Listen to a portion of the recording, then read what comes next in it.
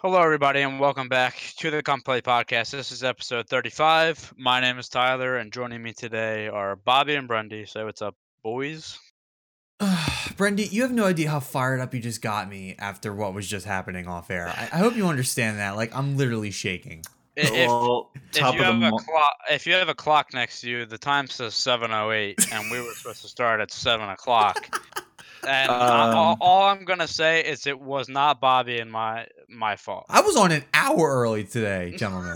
Like, fuck. well, look, top of the morning to everyone. I just want you all to know that somehow managed to accidentally open Sea of Thieves while that music was playing, so I had to close that in a panic.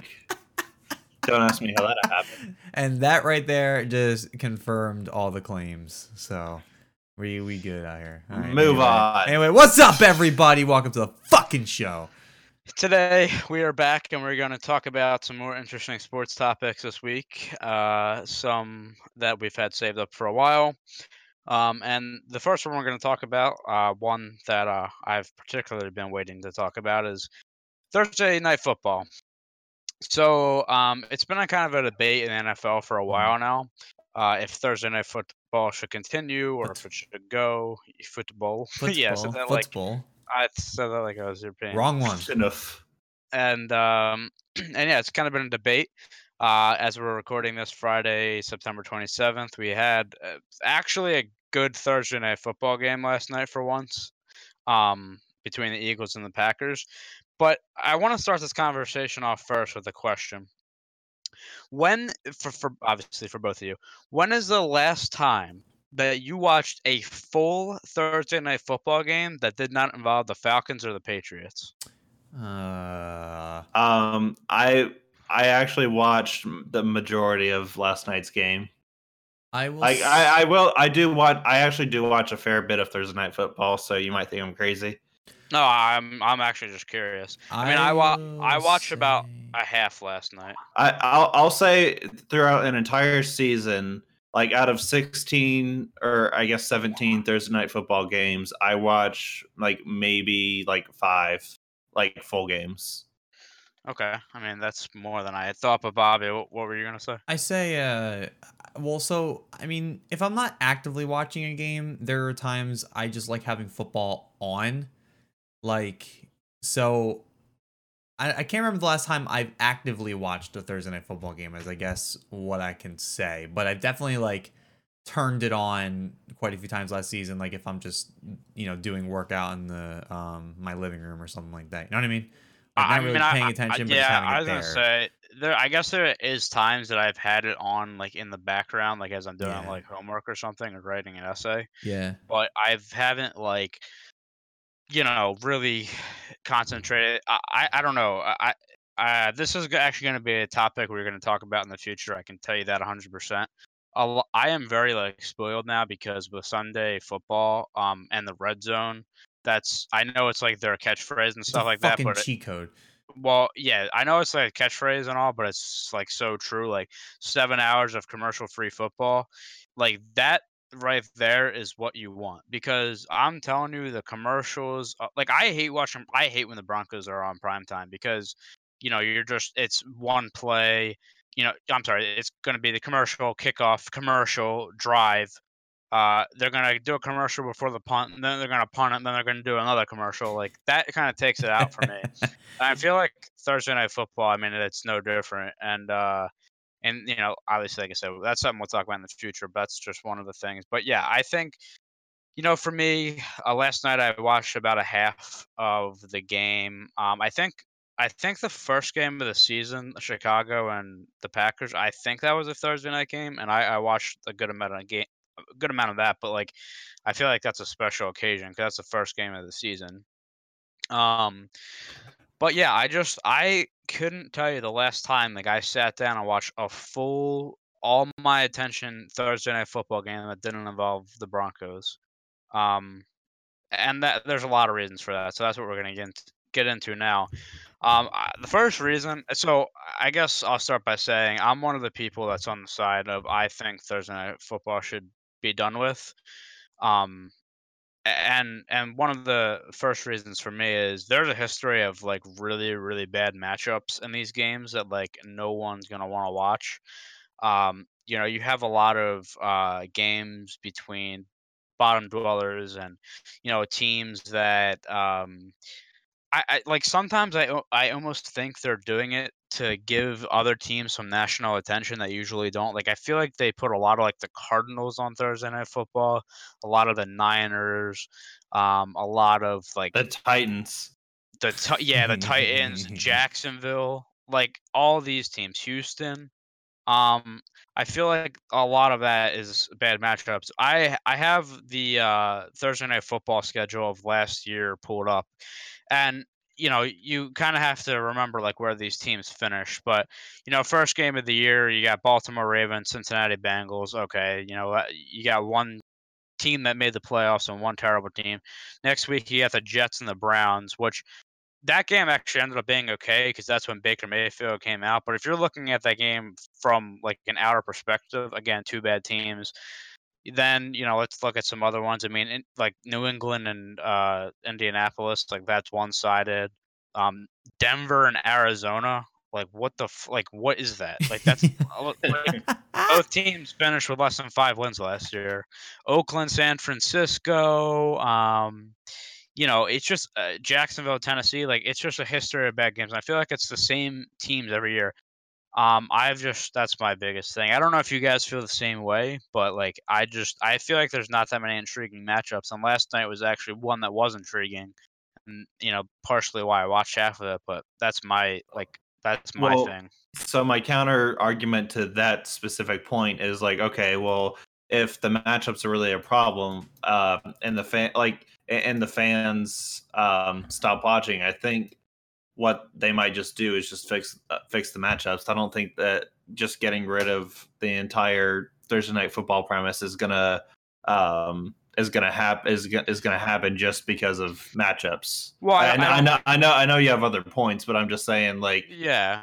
I don't think the two go hand in hand is what I'm trying to say. And I kind of like what the fact that you said like it gives like the smaller teams Smaller market teams. well, not necessarily smaller market teams, just like also just the fact that like it's like teams that don't normally get the national attention in general, whether that be small market or anything.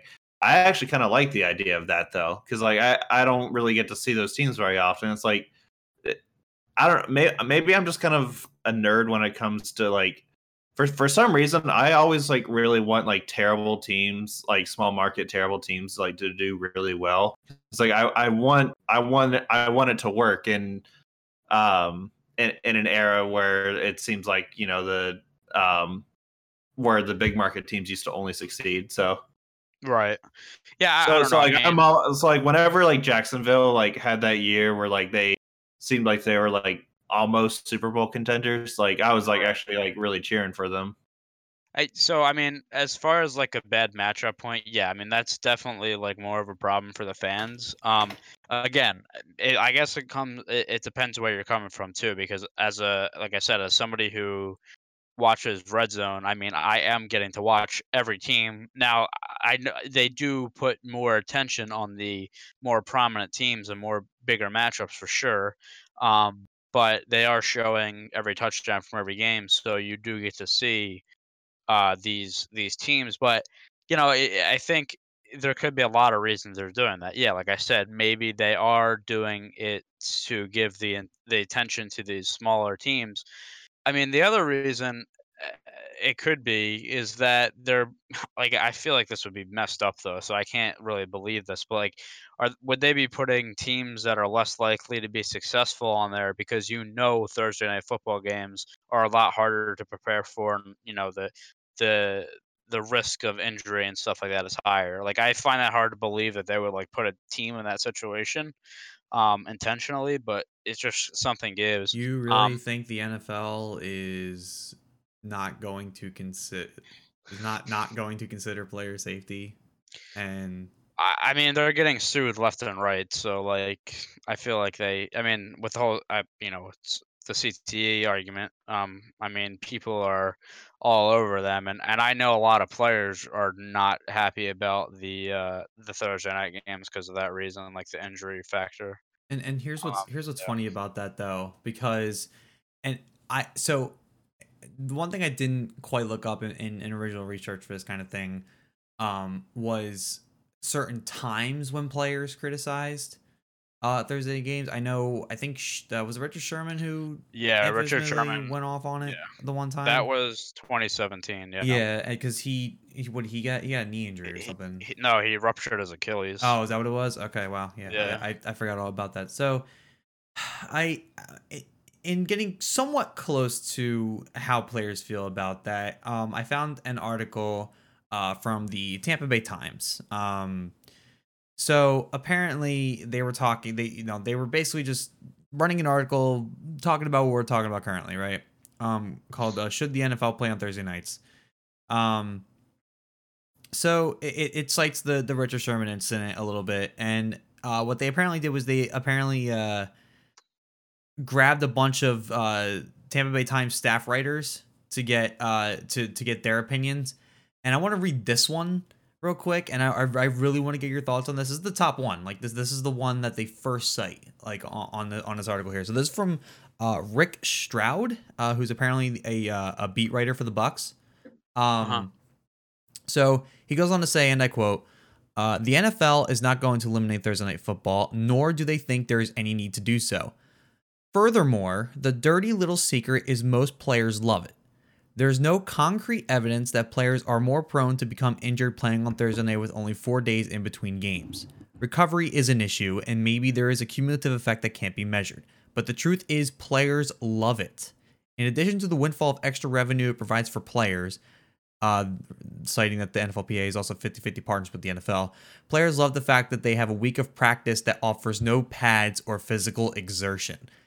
That cracks me up right there, that freaking sentence. Yeah. That and Go ahead. And I was just gonna say another factor to that is like players just also really like having the spotlight, you know? Sure, and that's all fine. I like that because it sounds like if you played like high school or middle school sports and practice got canceled, like where you'd be so excited about it. Are NFL players still doing Yeah. this?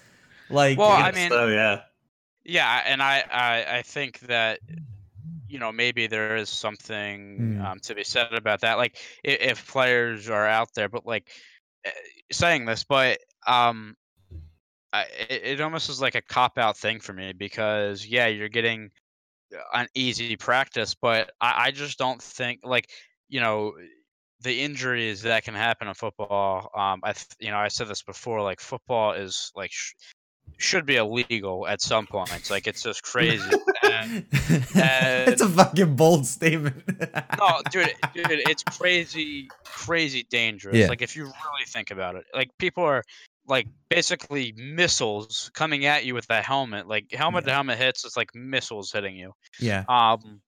But so it's almost like a cop out. Like oh well, we have an easy practice, and then we get a game, and then we get like some time off. Like this is great. But then it's like there's no way your body can.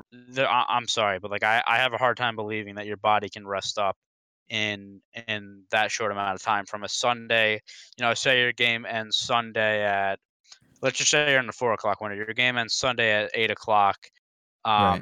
and your Thursday night game. It's a Thursday night game, but you're probably on the field by the afternoon. Sure. I just find that hard to believe that your body is rested. Well, Tyler, keep in mind it's like after that Thursday night game though, like you'll get extra they call it a mini bye week after that. Right, and what should like I said, and I'm sure players like that, but like I just feel like it's really dangerous to put yourself out there, and going with that, like are players playing 100%, like with their heart 100%, or they may be. I mean, I know it's tough to say like that, but like or maybe they're not playing to their hardest ability because they are worried about an injury or something. I don't know, but it just seems like I just like I said, I find it So very hard to believe. And just for that, in this article, they did talk. They brought a lot of their writers to talk about this. And he's not the only one who cites similar points, but you do have some people who, well, they were he had someone who was criticizing the ads that they were playing, like the the ones they've been doing recently where it's like one fan of one team and a fan of another team, like kind of trading insults at each other.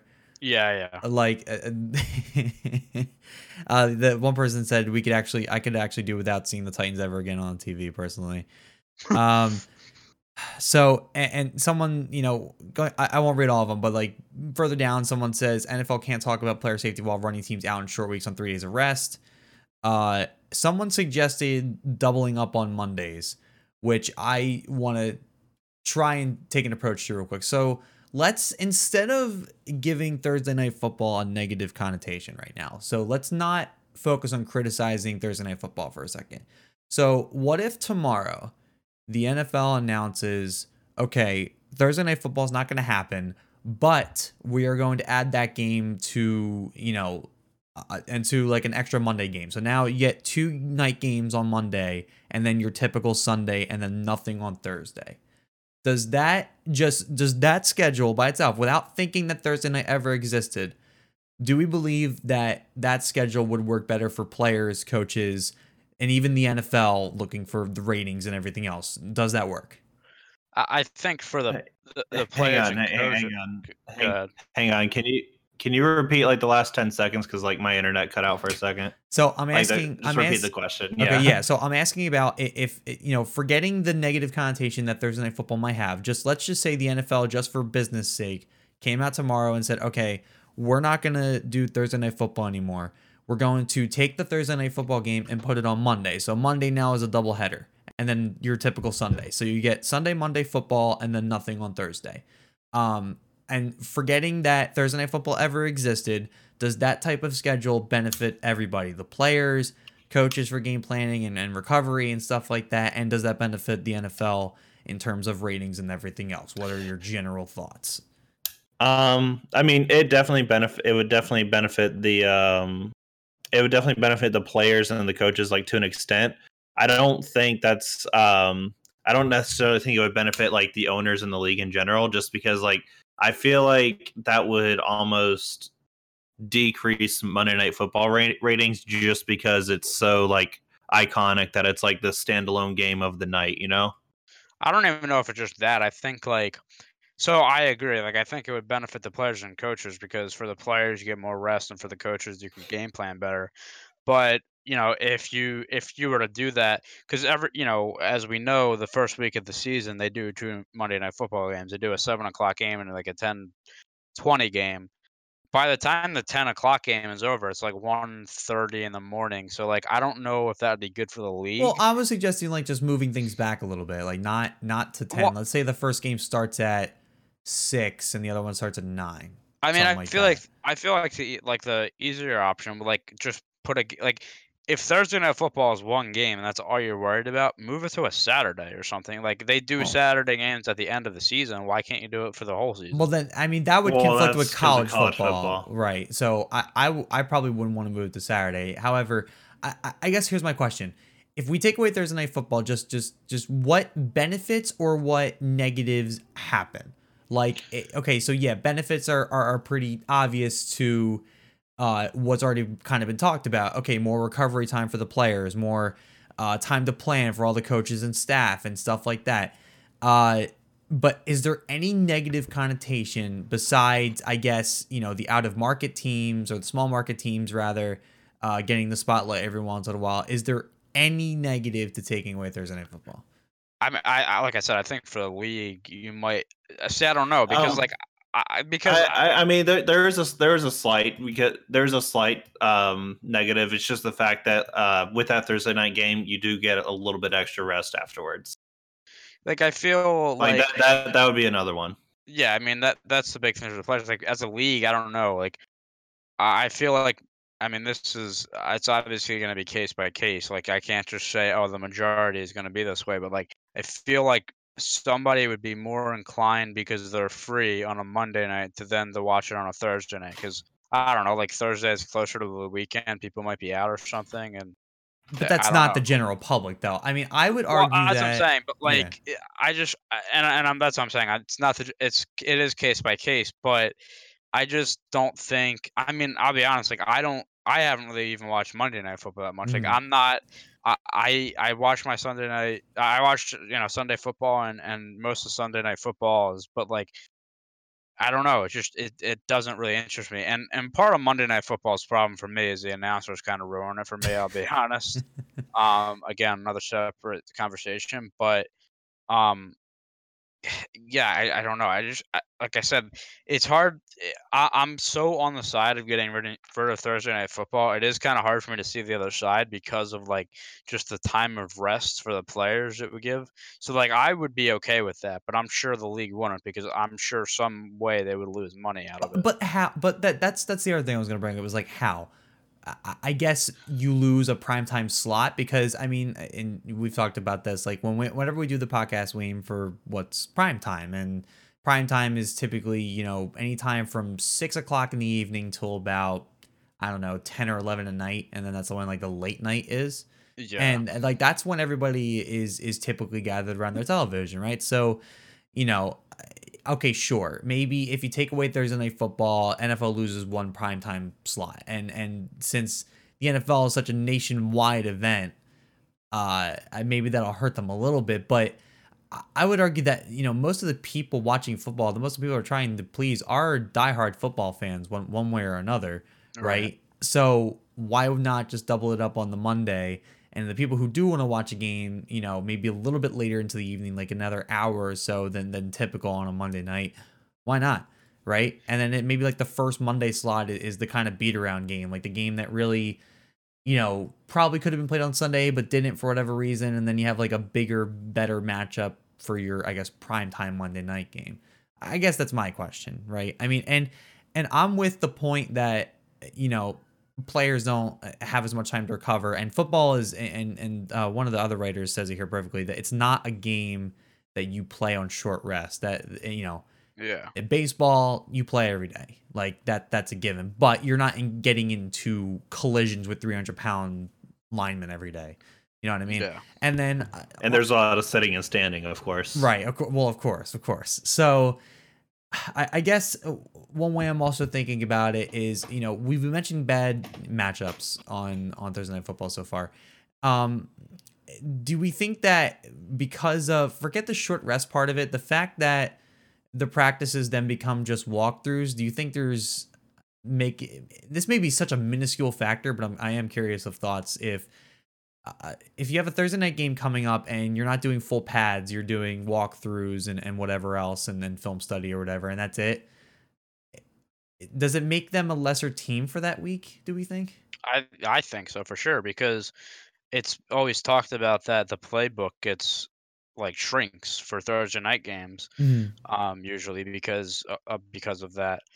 I think that, and maybe to my other point, like if a guy is not 100% recovered, or maybe his body's aching more than it would if he was to play on a Sunday, you might not get the best product on the field. I think. I mean, that's my opinion. I obviously like I've never been in their shoes, but like I just it's hard for me to watch these hits and be like, he can come back in 3 days. Mhm. Mhm. No, so that's where I disagree. I actually think that so like you mentioned the matchups like being terrible and all, but like if you actually watch the games, like they're actually really fucking good. Yeah, I But- feel like that's hit or miss though. well, that you could argue with that for Monday and Yeah, Sunday night of as well, though. course.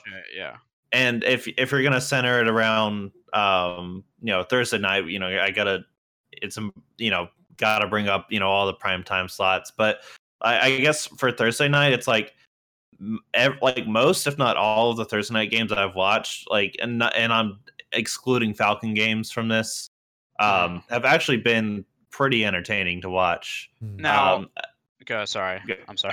I was just gonna say I feel like it gets a bad stigma because of the matchups. It's like, okay, yeah, I don't want to see the Titans versus the Raiders for the 15th year in a row, but it's um but if you were to like actually sit down and watch the game, I like it's actually pretty good. I'll give you the matchups like argument because I try not to harp on the whole matchups thing as much as I possibly can because I'm a sports fan, right? I follow teams and I'll watch them really whoever they're playing, right? Like that, but that's me, right? I'm not worried about what game gets Thursday night, Monday night, or Sunday night. I'm just checking to be like, okay, when are the Pats playing? Okay, cool, Monday night.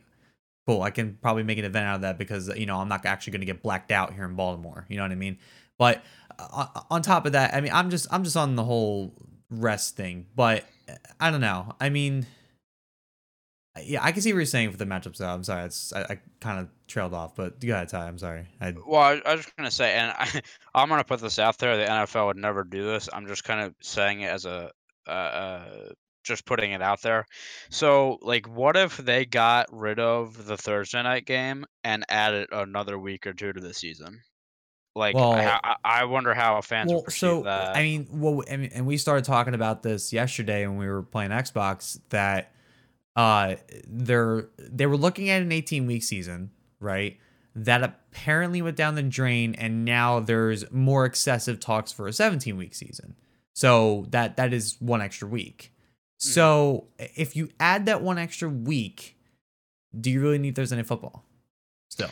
Well, so I mean, I think their concern, like with that too, possibly is like you don't want. I'm sure they don't want their season going into mid-February. Mhm. But I just feel like if you add more, I feel like I don't know. I guess for me, I think that the fans would rather enjoy 2 more weeks than Thursday Night Football. Like, and I know a lot of people are calling for a bigger season, and it looks like it's not really happening. Besides maybe an extra week, but I mean, I think if you extended the season, you'd at least have to consider taking out Thursday Night Football. Although I think they never would, but I just from a wear and tear standpoint, I think I think that that could be something, like that in my head, that makes sense, but like I said, I know the NFL would never do it. Yeah, Um, it's interesting, and I do want to link you guys this article, and you guys to take a look at it. It's some interesting talk here. Someone is also suggesting on top of the double up that it'll take away popularity of The Bachelor, and therefore it's a win-win. So you got that you got that going for you. They're also saying they're also a lot of the people who are for it are arguing the whole small market thing, and I get it as somebody who is an out of market fan of the Patriots. Like, I do not live anywhere near Boston, like at all. But, I obviously want to see the Patriots play. So I have to get lucky or have to wait when they're on prime time to actually watch the Patriots each week. And 90% of the time, 90% of the season, I don't get to. And, I guess, I don't know. I'm trying to think. I get do it. see that argument for the people, yeah. I get it, but on the same token, football is just weird with television. It just is, and everybody gets their local game, right? And that's pleasing the majority of football fans. I think it's just like the same thing about how you were suggesting, like, the people who might be off on Thursdays can catch a football game.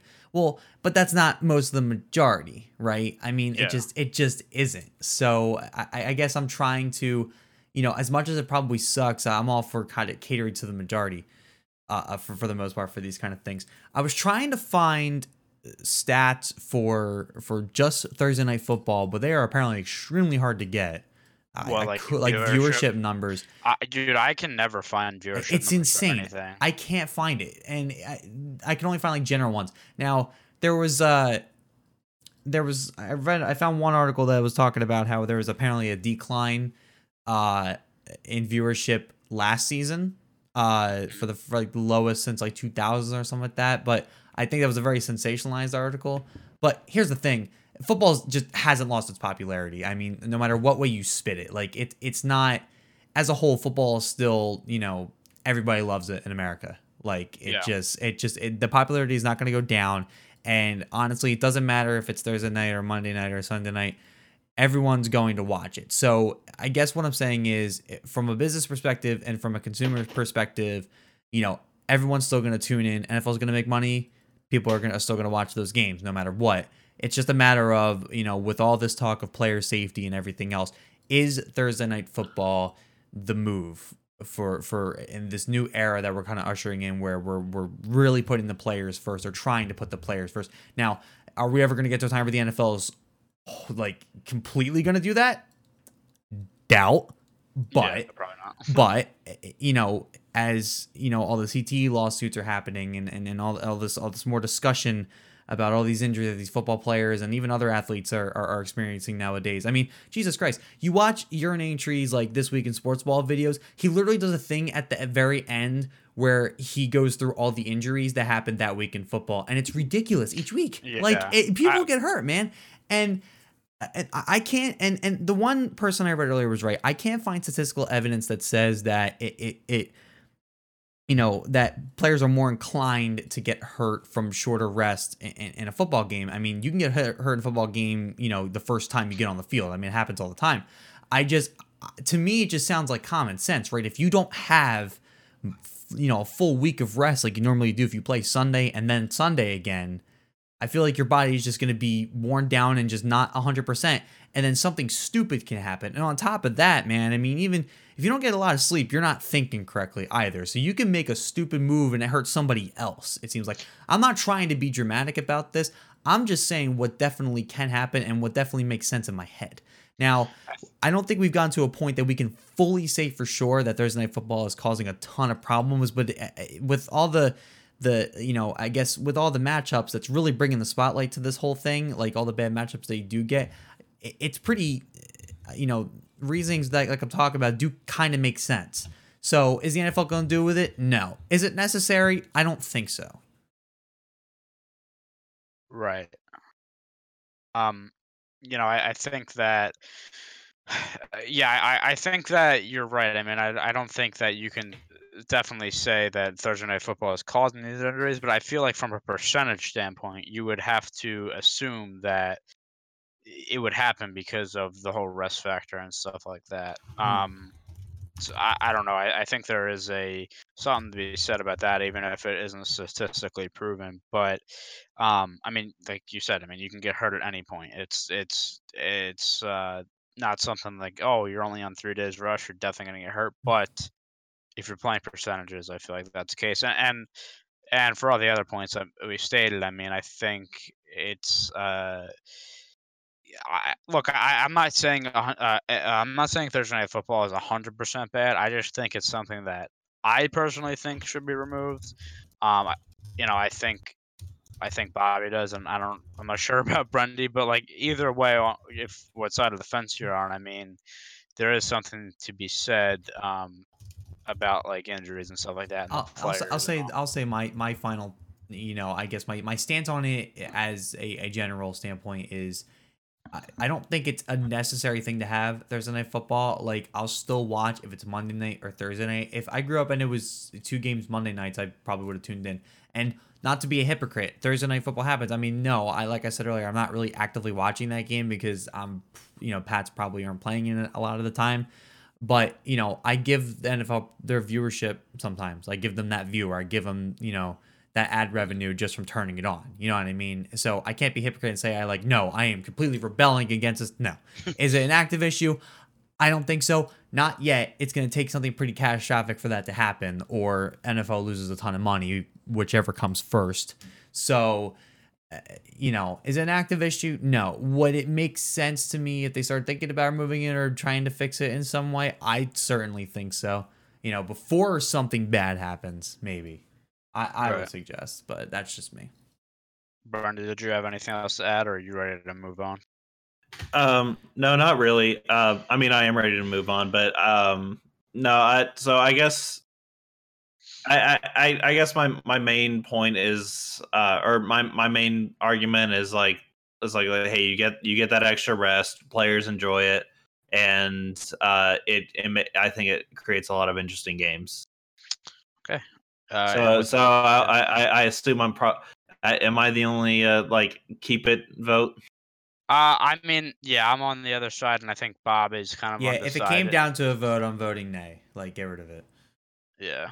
So, I mean, I think it's weird too, because I see a lot of football fans on Twitter like, oh, get rid of this shit, but then like all this attention says, oh, well, we're not sure. So Either way, one last thing I just want to say is like I feel like people almost use Thursday Night Football like just as a punching bag and only pay attention to like the bad stuff that happens. You know, Sure. that I could agree with that. That's I will say, media and sports fans and everything else in general at the moment. So just a constant state of who the fuck do we get to cancel and destroy next?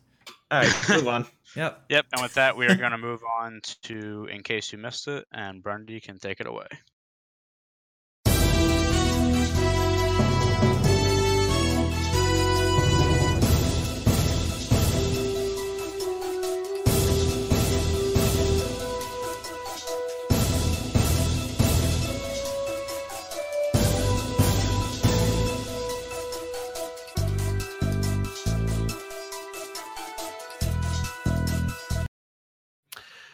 All right, guys. So I have a very important question to ask. Of course you do. And, You always and seem this to is have a, one. and this is a question brought to you by Will Brinson of CBS. He's an NFL writer. I don't know how to. Is it Brinson? Brinson? I don't know. I think it is Brinson. Okay. But he tweeted out a very important question, and I need to get your guys' opinions on this. Okay. So how low do you let your phone battery get before like you decide you need to like get up and charge it? 2%.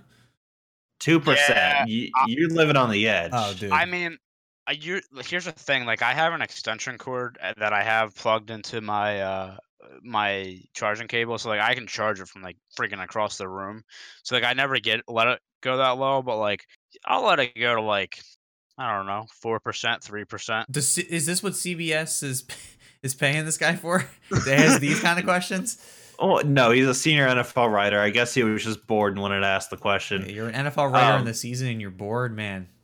So I want to read some of these responses. Okay. This guy Matt Snyder of CBS replied and said, "I freak out when I get below 50%, and I think if that happens, like you need to get you need to seek out help because because like I mean, okay, if you had like an iPhone 4, I guess that's kind of understandable, but like this, I don't know, not in today's phone world. So I don't know. For me personally, though, it's like I'm a lazy fuck, and okay, my phone, if I charge it overnight and like, I go to work with it fully charged, it'll be good until the end of the night, so I don't have to worry about that. I don't know. Is that something you? And I should say I'm not on my phone much, and like I hardly ever do anything on my phone except text you guys. So, so for me, it's not really a problem because I don't have anything that's like draining the battery. But for you guys, like, do you guys like play games or stuff on your phone that like kills it or something? I mean, preface, I am not an iPhone user. Never have. And neither am I. And never will. Former. Yeah, I own a LG V30. This is my third LG phone, and so I got this almost like a year and a half maybe now, and the battery is still just as good as when I first got the phone, which I've had trouble with phones in the past where like after a while of having the phone, the battery just starts to not hold a charge just as well. No, this, and I'm knocking on wood here, has been very good to me. Now, I don't play games typically on my phone. I'm not usually a phone gamer. What I definitely do is use my phone, though. I have notifications out the fucking ass, like everything from Bleacher Report to CBS Sports, ESPN, NHL, Twitter, Facebook, Instagram. I get a ton of notifications, and I'm on Twitter and Reddit constantly, and I can, let's say my day starts at 9 a.m., like I got class or whatever, I can probably get to, maybe the end of the workday or a couple hours after before having to plug in my phone. And even then, it's probably at like 10%. And, I'll want to charge it before I have my night stuff going on, my evening stuff. You know what I mean? So that's usually that good for me. I say I do share somewhat of a sentiment about the under 50% thing. it depends on where I am. Like if I'm sitting at home, it'll have to be at like 15 before I start to be like, okay, maybe I should probably get up soon and plug it in. But if I'm out somewhere and I know I'm going to be out for quite a while and I'm starting to get like 40%, I'm like, okay, this might not last me forever. That kind of thing. Yeah. I Well, feel see, I've tested that out a little bit, and like for me, it's like if I'm on my phone, I guess something about Samsung's like the battery does not go down very fast at Yeah. all. Let me put it this way, it's like you guys know I work early mornings, and like if I get off at 11 or 12, let's say I go into work at 6 in the morning with my phone at like 30%. Yeah. I am comfortable knowing that my phone will still be on and like usable when I leave work. I see it. That I can't do, but at full charge, my phone could definitely last through the whole day and some change. Yeah, and sometimes like while I'm working, I like to like listen to YouTube videos. So yeah, I think that would drain it, but it really doesn't. So I don't know. For me, it's like I don't really think about it because I don't really need to charge my phone unless I'm going to bed. Yeah, no, and it is rare that my phone actually dies. Like even especially when I'm out, it is very rare. But I still get a little concerned if I'm out and I'm like 30%. I like having my phone. I guess for me, like I wouldn't say I'm totally addicted to my phone, but I definitely do use my phone quite a bit just because I like staying updated on things. And personally, I mean, it's definitely not for text messaging because I ghost YouTube motherfuckers like it's my job. But I'm definitely checking Twitter, definitely checking sports scores and articles and stuff like that. So I like having that. Like if I have 5 minutes, I'm like I'm not doing anything for the next 5 minutes. Okay, let's go check, see what's going on, kind of thing. That's just me. Right. Yeah. Ty, you got anything to add? I mean, I'm an iPhone user, and I just that hurts. We don't fucking stand Apple on this fucking podcast. Here's the thing. I mean, there's a lot of things I agree with you guys with Apple. Like, I think like they're pretty cheap in terms of like if you like break your phone, they're gonna tell you it's unusable and you got to get a new one. Yeah. But like I'm so used to the interface and stuff like that, and I'm so used to iOS. Like it's hard for me to think about like going to another phone. But like I'm using my phone for like social media and stuff like that, and like getting notifications for sports and if I wake up in the morning 10 o'clock and you go to class or whatever by 6 o'clock or something, I might need to charge it, but it might be at like 30%. Yeah, I mean, I understand the whole interface thing with Apple, like an iOS. Like, look, I'll be the first to admit, it is a very simplistic and stylized interface that anybody can understand. Like, that's why older people who might be upgrading to smartphones usually lean towards the iPhone, and I get that, and I'm fine admitting that. I just can't stand Apple's practices a lot of time. Like they literally had to admit that they put a thing in your phone that once a new one gets released, it starts to basically destroy yours. Yeah, like that bullshit. Like at least with Android, it's open source, so that stuff really can't happen. And not to mention, iPhones seem to be a lot more fragile than Android. I also don't buy my phone. Whole phone is glass. Yeah, yeah. I also don't buy my phone for the camera, like at all. Like because I have like an actual camera, so I don't care too much about the camera. So like every time, like especially recently with the brand new iPhone they just announced, like, oh, it has 3 cameras on it. Okay, cool. Does it work? And will it break? If I drop it on carpet, like that kind of stuff. But yes. All right. Well, let's go ahead and move on. Very interesting hearing about your phone stories, everybody. Charging habits.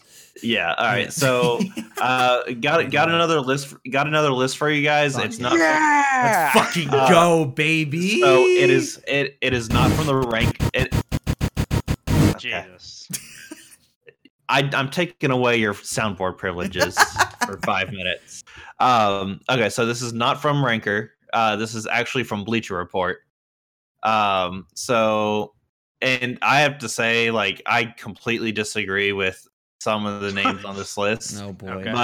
But I want to see if you guys can at least get like maybe 7 or 8. Can't wait to be out again on the first guess.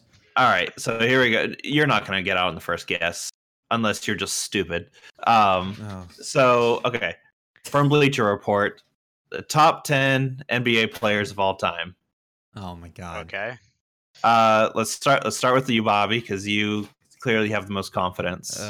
No, not even close. Top 10 Okay. basketball players all time. I mean, okay. I mean, I have to take the obvious one out of the way first. Michael Jordan. Yes, Michael Jordan is number 1. Yeah, let me get that out of the way. Okay, Ty. LeBron.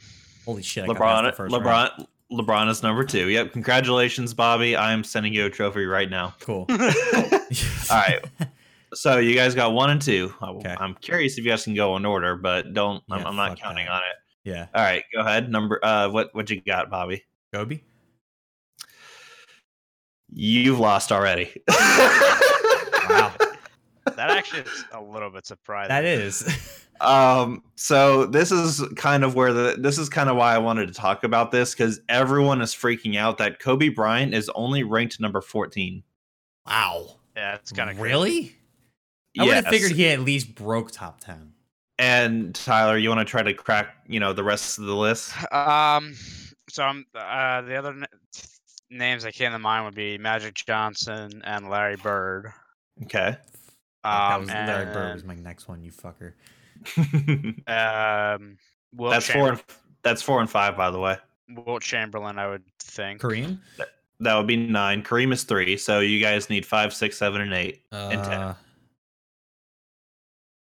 Shaq, or excuse me, 6, Shaq 7, can't 6, be on 7, that 8. list. Shaq is number 6. No shit. This list is a fraudulent list. This is a certified list Are you from kidding Bleacher me? Report. You know what? This might be. I probably will go out on this, but a dark horse shot because of the championships would be Bill Russell.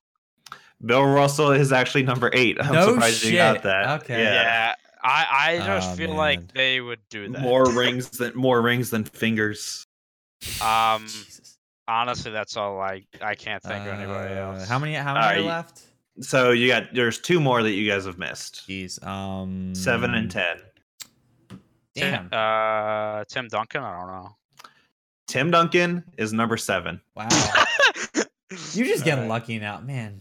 Alright, It and can't then- be and another then- modern player. And then number 10. Who you guys got? I'm gonna be shocked if you guys can get this. Can't be a. T.J. McConnell. You're close. Come on, McGrady. Give me McGrady. No, not McGrady. McGrady. People always talk about how McGrady's underrated. I completely disagree, but No, I think he's continue underrated. on. I don't know, Hakeem Olajuwon or Hakeem is 13, so right above Kobe. Julius Irving. Like I'm throwing every historic AI. player I think out there. AI, Julius Irving. I don't actually see Dr. J on here. AI is not on here. Okay, so you guys just want me to tell you? Yeah. Yeah, what's the last Because this is, you guys might be pissed about this. Number 10 is Steph Curry. Fuck yourself. Get out of here. Wait, and what number was he? 10. All right, look. I'm a big- But okay, so I'll give you 11, 15. So these are the players that he's over. okay. He's over. He's Kobe. over Oscar Robertson. That's bad. That's bad. David Robertson. That's surprising to me. Wow, I think. yeah. He's not cracking. Wow. And then Hakeem Olajuwon, Kobe Bryant, and Kevin Durant. How in Why the the fuck is Why Steph is above Kevin Kobe? Durant? Why is look, Kevin Durant and Steph Curry are top 25. 5 best players in probably this generation. But all time, I think like Steph Curry is the greatest 3-point shooter of all time, like definitely. But like to be ahead of Kobe, come on. Yeah, I don't think like. Okay, the so thing do you is- guys agree with the top 5 though? We got Jordan, LeBron, Kareem, Magic, and Bird. I have no fight on that one really. I mean, I would maybe put Wilt Chamberlain there. Like actually no, that's a good top 5. Yeah. I think. Okay. I have no argument for that top 5. Like, I mean, I could sit here and switch them out all day, but honestly, that's a Yeah. solid top 5. And then when you get down to like the bottom, 6 through 10, like that's kind of dicey, isn't it? How is Bro, that's Kobe not in crazy. the top 10 is what So, I don't, like- but Shaq is. That's what I don't get. Yeah, first of all, that is a disgrace. Number one. Number two, like the fact that Shaq's over Kobe, and like I said, I love Steph. He's one of my favorite players in the league, but he's not better than Kobe. Come on. Like as a historical greatest of all time with the accomplishments and all this, like how he played, I don't know. And like LeBron James belongs in the top 3 for so many reasons, and why the GOAT debate is still a thing, and it's something we have yet to really touch on, and I'm sure at some point we will. But it's on my list. For the time being, right? I mean, there are plenty of reasons why he's up there for a guy that's still in the league and still playing right now, right? Steph Curry is a phenomenal player, bar none, right? But I don't think we're at a point to call him top 10 yet. Like, not even close. Like, I think Kobe has done more than enough to be in there, especially over fucking Shaq. I would be happier with the top 10 if Kobe replaced Shaq, even if Steph Curry was still on. I'd be happier with that. I know. It's the Shaq thing that's killing me right now. I love Shaq, but fuck no, man. I agree with that. Christ. Yeah. I and there's been very, very, very mixed reactions from from this, and here's like probably my favorite. It's a quick little clip that is this a clip? Should I play for stream or? Yeah, just play it really. Right, just really quick. There's not any sound to it, I don't think. Oh, there's no. Okay. I'll definitely just full screen it and take a look. Yeah, it's pretty funny though. Yeah, give me 1 second. I'll get this all set up. But yeah, keep on talking. Yeah, there's no sound to this. There's no sound to this. But yeah. Okay, I see what you're saying. Yep. All right, I'm gonna play this for the stream now. It's simple enough. For audio listeners, it is a gentleman scrolling, or I'm sorry, somebody scrolling through Twitter, seeing the top 10, going to their home screen, and deleting the Bleacher Report app off their phone. So there you go. So you get that little reaction there. Yeah. So it's very. I kind of wish I had made my own list to see what you guys were gonna think about that, but I don't think Steph Curry just I did not in the top 10. So yeah, I wouldn't put Curry in the top 10. I would probably put Kobe. Let's see. So the top 5 is solid. I wouldn't put him up there. I would probably put Kobe at maybe 8. I'd have him around there probably. Yeah. No. I'd be happy and then have like Chamberlain, and then let's see, Chamberlain, Duncan and him would almost be tied. I feel like highest you could put Kobe is honestly he could just be just below the top 5. Honestly, I mean, yeah, like 6. Yeah, I would give him like highest 6 and maybe lowest. Okay, fine, give him a 10 for God's sake. If you really want to be throwing him to 14 for fuck's sake. Right. I don't know. I don't get that one, man. And honestly, yeah, I just don't think Shaq's on that top 10. Again, love Shaq to death, but no way.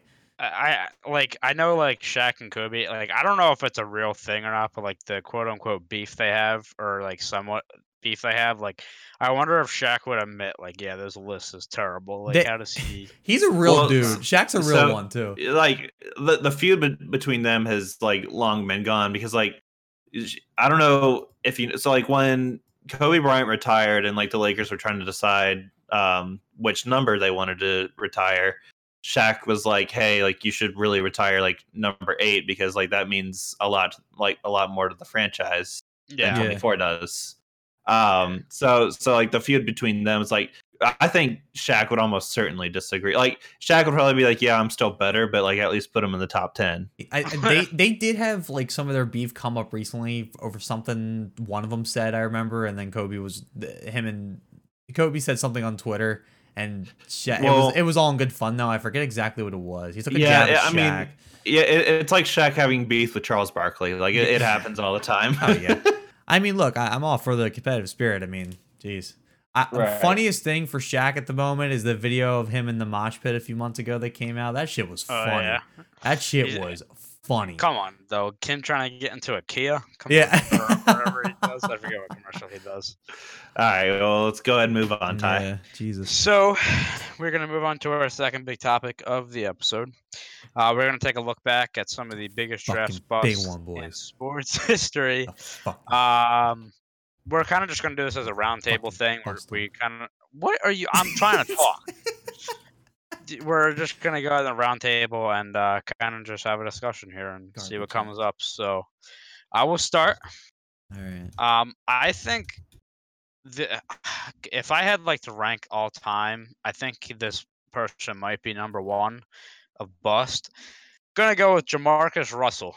Okay. The number Pretty one, solid. Yep. number one overall pick in 2007 to the Oakland Raiders. This guy, what? My favorite story about Jamarcus Russell is this, and I don't know if you ever heard it before, but the Raiders were questioning if Jamarcus was actually reviewing the footage. They were sending him home for basically homework, like a film study thing, stuff like that. They're sending him with DVDs. So one week they sent a blank DVD home, and to see if he was actually watching it. And he, came back to the team and reported that, he had seen I the love this DVD. It story. was all good. He was all good to go. And then he was told it was a blank DVD, and they were not very happy with him. Oh, I'm so sure. this guy just didn't seem to have the Discipline? spirit. He just didn't care, or maybe he thought he was above watching film. I don't know. I don't need to watch film. I So- go there and do my shit. So I just want to talk about this briefly. You probably already know about this. But when Jamarcus Russell was drafted, he refused to sign until he got a lucrative yeah, contract. I know it was. So- I don't know if it still stands, but at the time it was the biggest rookie contract ever signed. What It's like year six- was this? This was 2007. Damn. So it was man. it was like 6 years, six. Well, I've got it. 67 I've million, got I his. think. Yeah, I've got his Wikipedia page pulled up. It's a 6-year contract worth Mm. 68 million with 31.5 million guaranteed. Mm. So here's what I think his entire plan was. He's going to play well in college, become the number one draft pick, get paid guaranteed money from a rookie scale contract, and then retire. I think that was his plan. It's funny though. Like I think it was recently. I feel like he said he would play on an NFL team for free. Like he recently had said that on the media or something, and it's funny from that. The other backstabbing thing about this is, if I read the story correctly, they really, everybody on the team really wanted him except the head coach, who I think why am I thinking it was Lane Kiffin? I think was it him? I forget. Whoever the coach was at the time really wanted Calvin Johnson. Well, guess what? They went with Jamarcus Russell and Calvin Johnson. One of the best. Raiders head coach. Yeah, at the time, was it Lane Kiffin? Let me check that for you, but keep on. But I mean, some of the other people they could have had in that draft, like I said, Calvin Johnson. They could have had AP.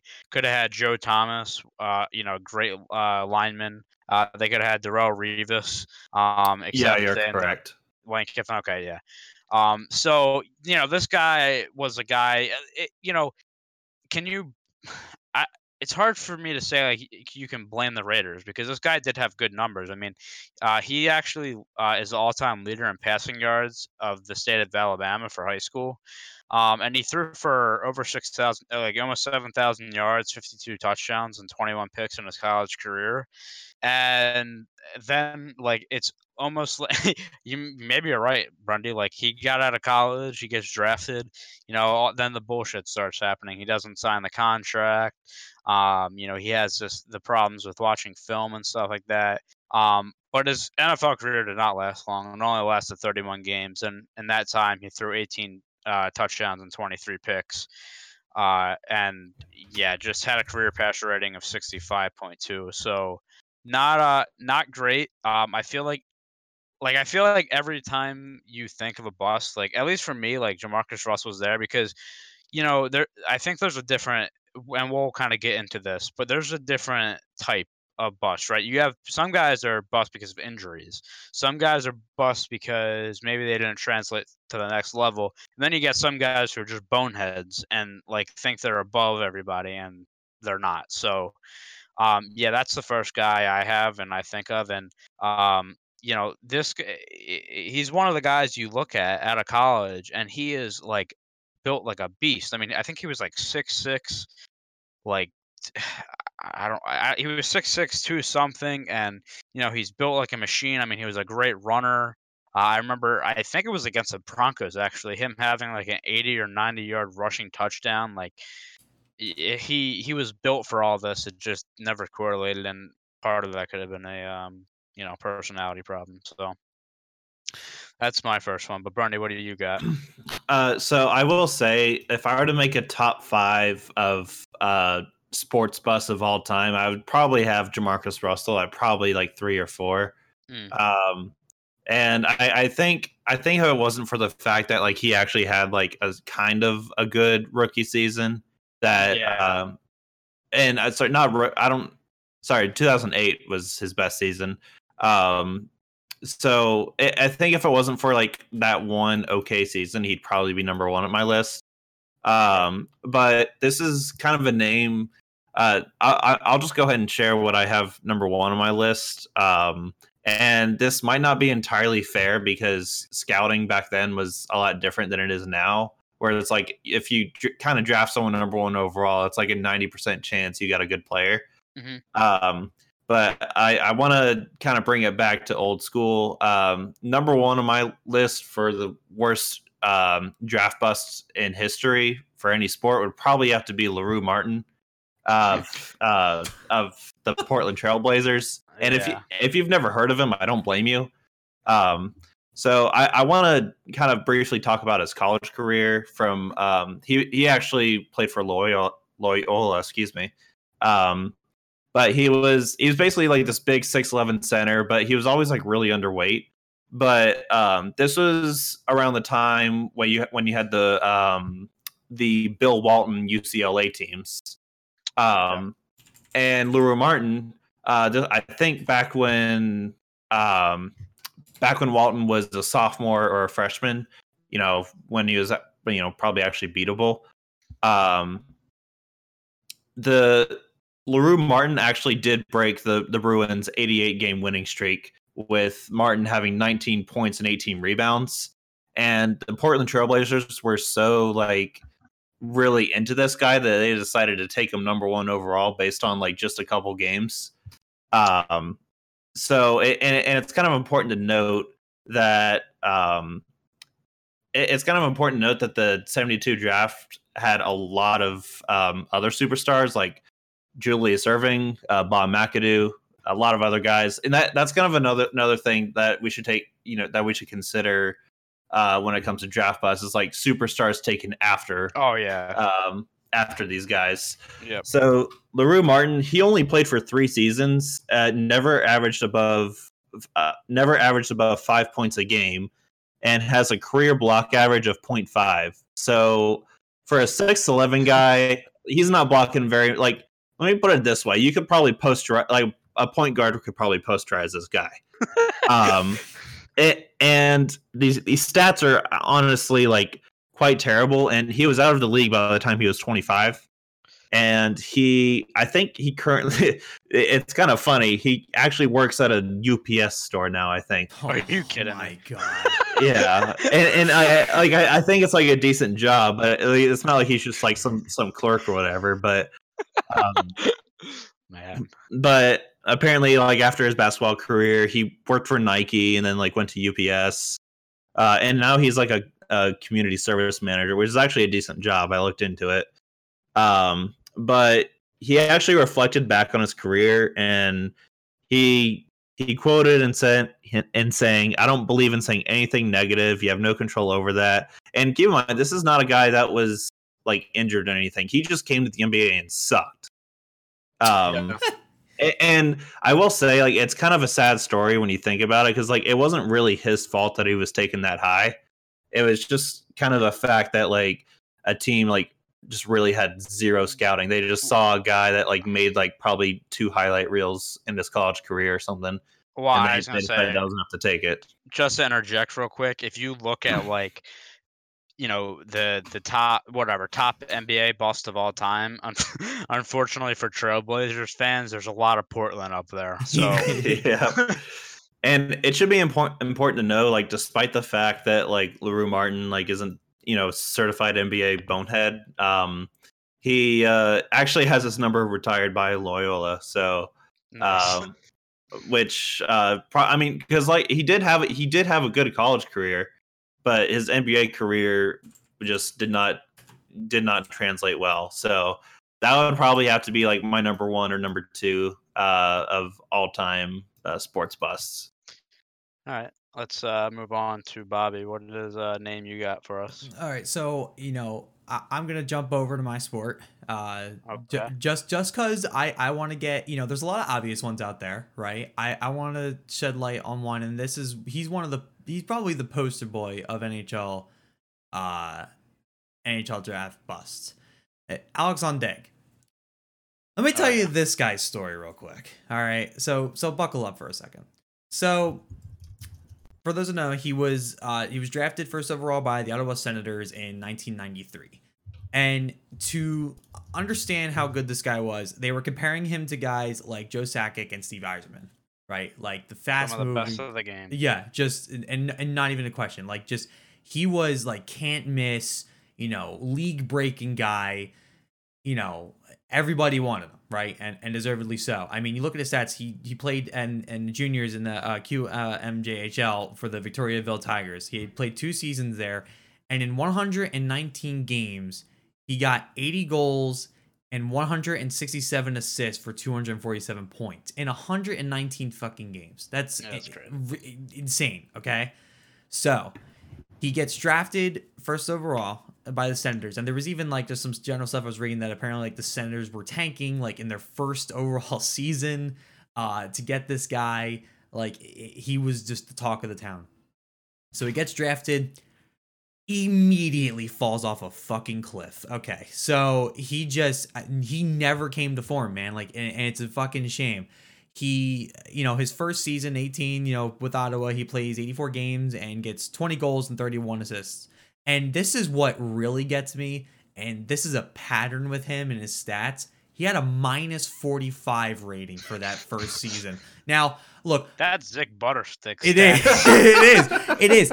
And look, we can debate all day about if plus or minus is actually a good stat or not. I'm not trying to get into that right now, but seriously, that means he was on the ice for basically everything bad that happened in the season. Like, I just want to say, like, yeah, that's a bad stat, but if it's that low, there's a problem with you. There is, and this will be a trend because over the next 3 years, he'll have minus 22, minus 30, and minus 33 respectively. So what does that make his career average? His career, he had, I don't know where, it doesn't tell me his average, but it gives me a combined total of minus 176. Yeah, that's what I meant. Minus 176. I would be curious what his average is. He never posts a positive season on that. The closest he got was -1 in 2 seasons. I just want to say, like, imagine you have this dude on your team and like he comes off the bench to like line change or whatever. Yeah. And you're like, oh shit, we're about to get scored on. Yep. It's Yeah. like right. I have a 50-50 chance. You just know it. And like, so okay. 51-point season, still okay for, a guy just breaking into the big leagues, okay, well, you always give him like the buffer season, right? Right. Next season, plays 47 games, 37 points. Okay. A little worried. Little worried. Do they normally don't like for NHL players, do they not normally play guys the full season or what? No, I don't know what it was in his case. So this was 1994, 1995. I don't know what it was in this case. I don't know if he got hurt or if he just wasn't played as much. But like, so he's the first overall pick. If you're the first overall pick or first, like, I don't know, 10 picks, maybe 5 in the NHL draft, you're playing like on the main roster next season. So he plays 47 games in 1994-95. He gets 37 points. Okay, things start to get a little weird. He plays 50 games the next season, and he scores 17 points with a -30 rating. And this was still taking like 77 shots. So at that point, he finally gets he finally gets released, and what do you know? He goes to the Philadelphia fucking Flyers. I honestly forgot about him. He was still playing when I think he was paired with Desjardins and Eric Desjardins and Jean Leclerc, like all those guys. Mark Recchi, I think, was still on the team, like that kind of stuff. So he played there for a couple of years. Yep. So I'm trying to see. Sorry, I got to see because like Hockey Reference kind of splits it up whenever he's on two teams. So he played for Ottawa and that got traded basically in the middle of the season, and then so he played 75 games throughout the season and posted 42 points. So at this point, it like he's bottom six, if that, for at this point. You know what I mean? So he sticks around Philadelphia for a couple of years and really never posts anything great. And then ends up taking like a 2-year hiatus after he goes to Tampa Bay and New York Rangers respectively, goes to Pittsburgh, still is not good, and then finishes his career out of Minnesota in 2005-2006. The highest, his best goal scoring season was his 4th season when he was still with Ottawa, where he posted 26 goals. And he had 51 points in that season in a full 82 game season, but he still posted a minus 33 rating. Again, this was a guy who, again, back in the minors, in 2 seasons and 119 games played, he had 80 goals, 167 assists, and 247 points. While he was there, in a total of 616 games played in the NHL level, he accumulated 129 goals, 198 assists, and 327 points. So 2 seasons in 119 games played for Victoriaville, and he posts maybe a little over 2/3 of what he ended up getting. Or no, I'm sorry, even points wise, he was 80 points under what he ended up getting in total of the NHL, and he played for the NHL for almost 10 years. I mean, maybe that's a situation where this guy has, the expectations for this guy is crazy high. I mean, like, it's obviously for a first round pick. That's not a good career, but like that is, I mean, he did have 300 points. Like, right. That it's not something to just sniff at, but when you're the first overall pick with that many points in junior, there's going to be some expectations. And you also don't just get randomly compared to Joe Sakic and Steve Yzerman. You just don't. Yeah. Like if you're getting compared to guys like that, you're something special. I also want to point out the draft class that he was in also included Chris Pronger, Paul Kariya, and Rob Niedermeyer. I just want to point that out for a second. Yeah. So big old three Hall of Famers right there. Yep. So I'll go again, and I'm gonna stick with hockey. Now, this is when I was talking before about bust can come in different forms. Here's one it sucks. It was all injury filled, but it's got a really interesting tale to it because how bad the team fucked up. Rick DiPietro. Oh my god, man. This is sad. If you ever heard this is sad. So he was a goaltender, born in the United States, Massachusetts, and went to the Boston University, and was, amazing. And of course, teams were looking at him. Well, the first overall pick in 2000 went to the New York Islanders with general manager Mike Milbury. I just want to put that out there too, because this motherfucker. Okay? Fuck this guy, by the way. The worst. Fuck He's this the worst guy. Ever. So they had so much faith in him. They had so much faith in their first overall pick goalie that they ended up trading future. I mean, he's not in the Hall of Fame yet because he just retired, but will be future Hall of Famer Roberto Luongo to pick him. They had him. So, he gets picked in 2000 and has, his first couple seasons, I think he's in the minors, and then he comes up a little bit, and he's on a bad team, so his win-loss sucks, but like he actually puts up decent stats. So in 2006, he signed a 15-year, $67.5 million deal that carries an annual average value. Yeah, put that in perspective. Yeah, this is hockey in 2006. Yeah. This doesn't happen. This still doesn't happen now. So it had a $4.5 million cap hit every year. That would pay him till 2020, 2021. So he signed, and for 2 seasons after signing, he played well. He averaged a 2.7 goals against average and a .911 save percentage.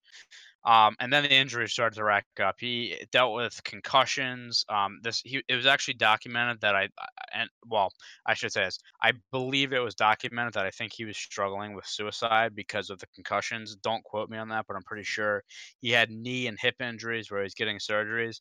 And between 2008 and 2009, I'm sorry, between the end of the 2009 season and the end of the 2013 season, he played only 50 games. And because of that, he was bought out on June 3rd, 2013, which basically means when you're bought out, your contract is still like the team still pays you, but it's spread out, and you also don't count against the salary cap. So he doesn't count against that. But because of the contract he signed, this is crazy. And obviously this happened in 2013. This happened, so this is when it started. Because of the contract he signed and the buyout, he will be getting paid $1.5 million a year till 2029. So, like, that's Jesus it's one of the craziest contracts in sports, and honestly, like, maybe one of the contributing reasons. Now, it's not all of it, but like one of the big reasons why the max contract in the NHL is now 8 years. Yeah. Because you got guys signing 15-year deals and then injuries happen. I mean, first of all, to sign a goalie till they're that old is ridiculous in the first place. Like, I feel like this is not on him. Like, obviously, it's the injuries that suck, but like, it's just the team. That reminds me of a certain former Pittsburgh Pirate who will go unnamed.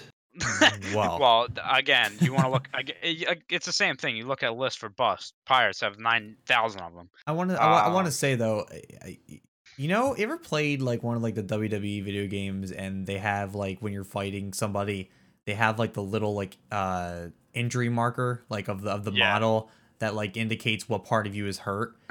That what you guys might not know is that they modeled it off Rick DiPietro, because every single part of his fucking body was red like the entire goddamn time. It's sad too, because like he actually finished with a career goals against average of 2.87 and a save percentage of .902. Like, that's very respectable. But he just had these major struggles. I believe he was also on the 2006 Olympic team, I believe, but I'm not sure. But yeah, just a case of injuries ruining his career. And like I said, I believe he had problems with suicide after that because of the concussions. But God, I will say that Mike Milbury fucked this up so bad, and like I'm so happy. He ran away to NBC. One of the worst human beings on the planet. He's an ass. He's such an ass. But yeah, I will. We'll move back to Brundy here. He keeps trying to threaten the city of Philly like all the time. By the way, like that's a hobby. He likes to threaten everybody. It's amazing. Dude, he attacked somebody with a shoe, his own shoe. He jumped into the stands and attacked somebody with their own shoe. Like, this guy's crazy. Yeah. Anyway, he's nuts. His toe. I'll try to be brief because I know we're short on time. But I'm trying to decide between two guys, but like they're both so bad that like I really just it's so hard to pick like who would be better. I'll say one is baseball, one's football. What do you guys want to hear? Let's do. Have we done baseball? We haven't done baseball yet. Yeah, let's hear some baseball. Okay. So this is actually kind of an interesting story that you guys have probably heard of, and I just want to say this guy is still active, but he's gonna go down as the biggest bust of like probably one of the biggest busts of all time. His name is Matt Bush, and so I want to give a little bit of background about this guy. He was drafted number 1 overall in 2004 by the Padres. And he had, let's see, and if you guys know, like, baseball has the farm system where like if you get drafted like even number 1, it's like you're still heading to the farm system, and you'll be there for about like, unless you're like really solid, like you'll be there for at least like a year and a half, 2 years or something if you're like one of the top tier guys. Yeah. So immediately as he gets drafted, there's problems, and it's not necessarily about on-field stuff, because like when he's playing, he's actually like pretty good, at least like when it came to the minor leagues. but the problems actually came off the field. So if you guys never heard that story before. Well, this is a different kind of off the field problem. Right. Different, like several different problems. All right. So a few weeks after the Padres drafted him in 2004, he was immediately arrested on felony assault, trespassing, disorderly conduct, and underage drinking after he fought with a security guard trying to escort him out of a bar. So immediately, the Padres probably immediately regret drafting this guy, and they're just like, all right, he's got these personality problems or whatever. And honestly, up until about 2009, things are okay. He's struggling a little bit. He's got a decent chance of making the major leagues. But at this point he's been in the minor leagues for 5 years. So we'll just have to see. In 2009, he gets in another drunken assault at a San Diego high school, which was caught on camera. Mm-hmm. A drunk Matt Bush, I'm just reading this directly, beat up a high school lacrosse player with a golf club while screaming, "I'm Matt fucking Bush," which was recorded on Jesus. And as punishment, the Padres designated him for assignment, and then traded him to the Blue Jays a little bit later. Only a month later, he assaulted and berated a woman at a party in Florida and was released by the Blue Jays for violating the zero tolerance agreement. But this is where it gets good. Really? And keep in mind, this is where it gets as you good. might see here, boys. And March 22nd, 2012, keep in mind he has not made one appearance in the major leagues yet. Bush was arrested and charged with 2 counts of DUI with property damage, 1 count of DUI with serious bodily injury, 1 count of leaving the scene of an accident, 1 count of driving with a suspended license, and 2 counts of leaving the scene of an accident with damage to property. In the incident, Bush hit 72-year-old motorcyclist Tony Tufano northbound in Port Charlotte, running over his head as he fled the scene. Oh, no. The guy survived the incident because he was wearing a helmet, though.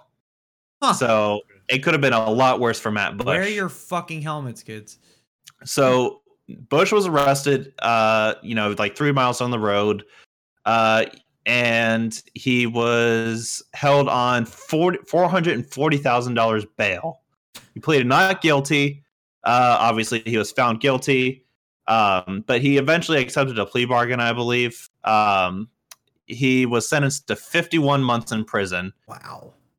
And eventually he got out because of parole. Yeah. And immediately it looked like this guy's career was done for good. In come the Texas Rangers, which this is kind of where the story gets a little bit happier. So Texas Rangers, about 2 months after his release from prison, they signed him to a minor league contract. He did tryouts at a Golden Corral parking lot. Keep this in mind. Wow.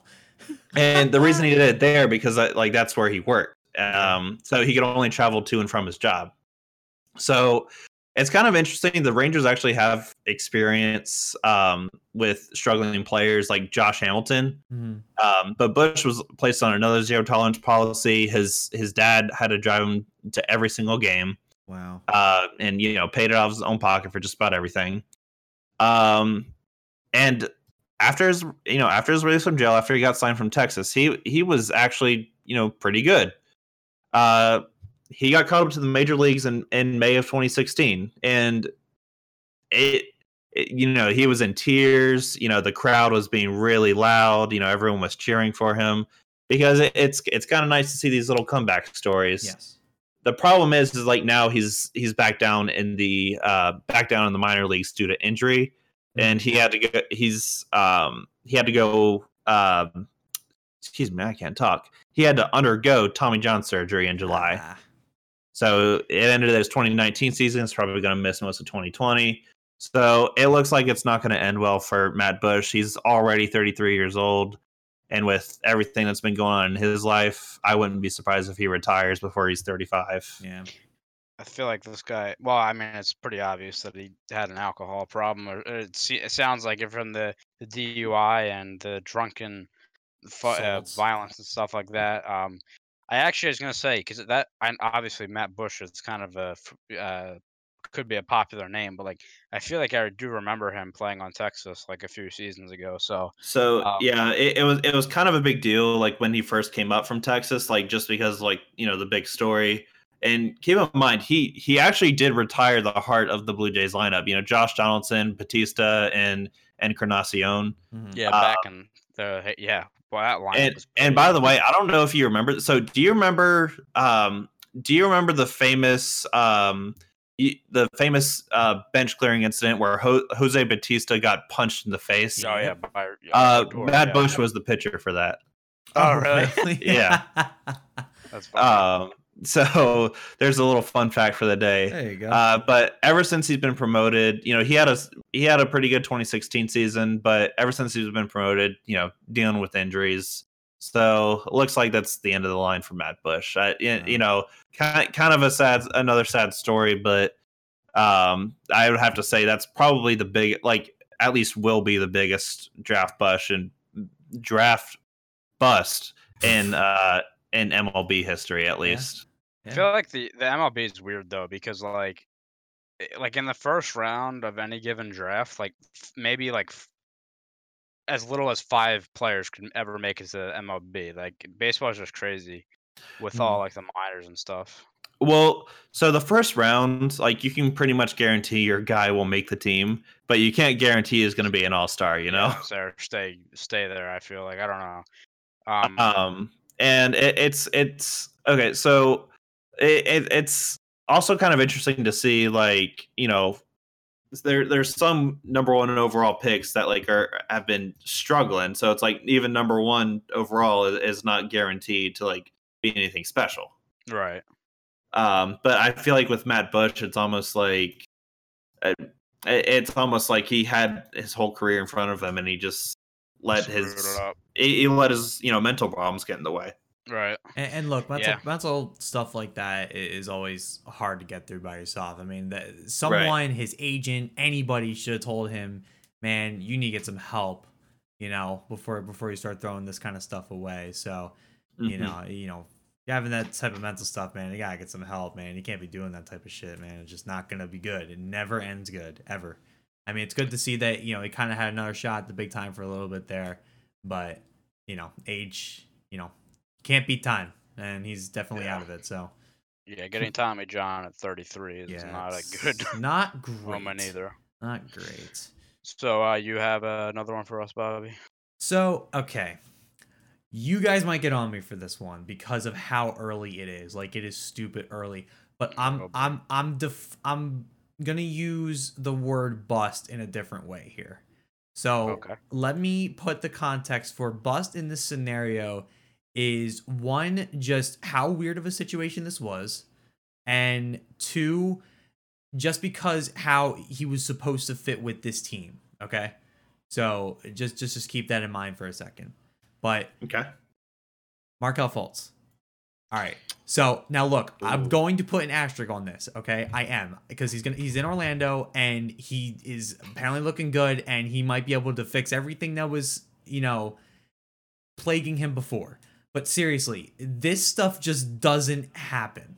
Okay, what happened when he got drafted by the Sixers. So again, recap for Markelle Fultz and his current NBA career. He gets drafted first overall by the 76ers in 2017. He's 19 years old. He played one season, I think, with the Washington Huskies, I think is who it was. Yeah. And I took a quote here from just for his stats. I mean, the team wasn't good. I mean, they lost their players in the 2016 draft, their main starters, so it was really just Fultz kind of carrying this team. So he apparently had one of the best freshman seasons in all Pac-12. 25 games, he had a 23.2 point average, which was the highest mark in Pac-12 in 20 years. Second in Huskies history. He led the team in minutes played, 35.7 per game, as well as assists with 5.7 per game, and was second in rebounds with 5.9 per game. He got all Pac-12 and third team All-American, and he was described as a player who jumps off the page athletically and possesses creative scoring instincts and playmaking skills. Q getting drafted. Okay, so a recap. This was one of the weirdest stories, and since I'm a Sixers fan and since I follow a lot of Philly sports media, this was covered to infinitum about this.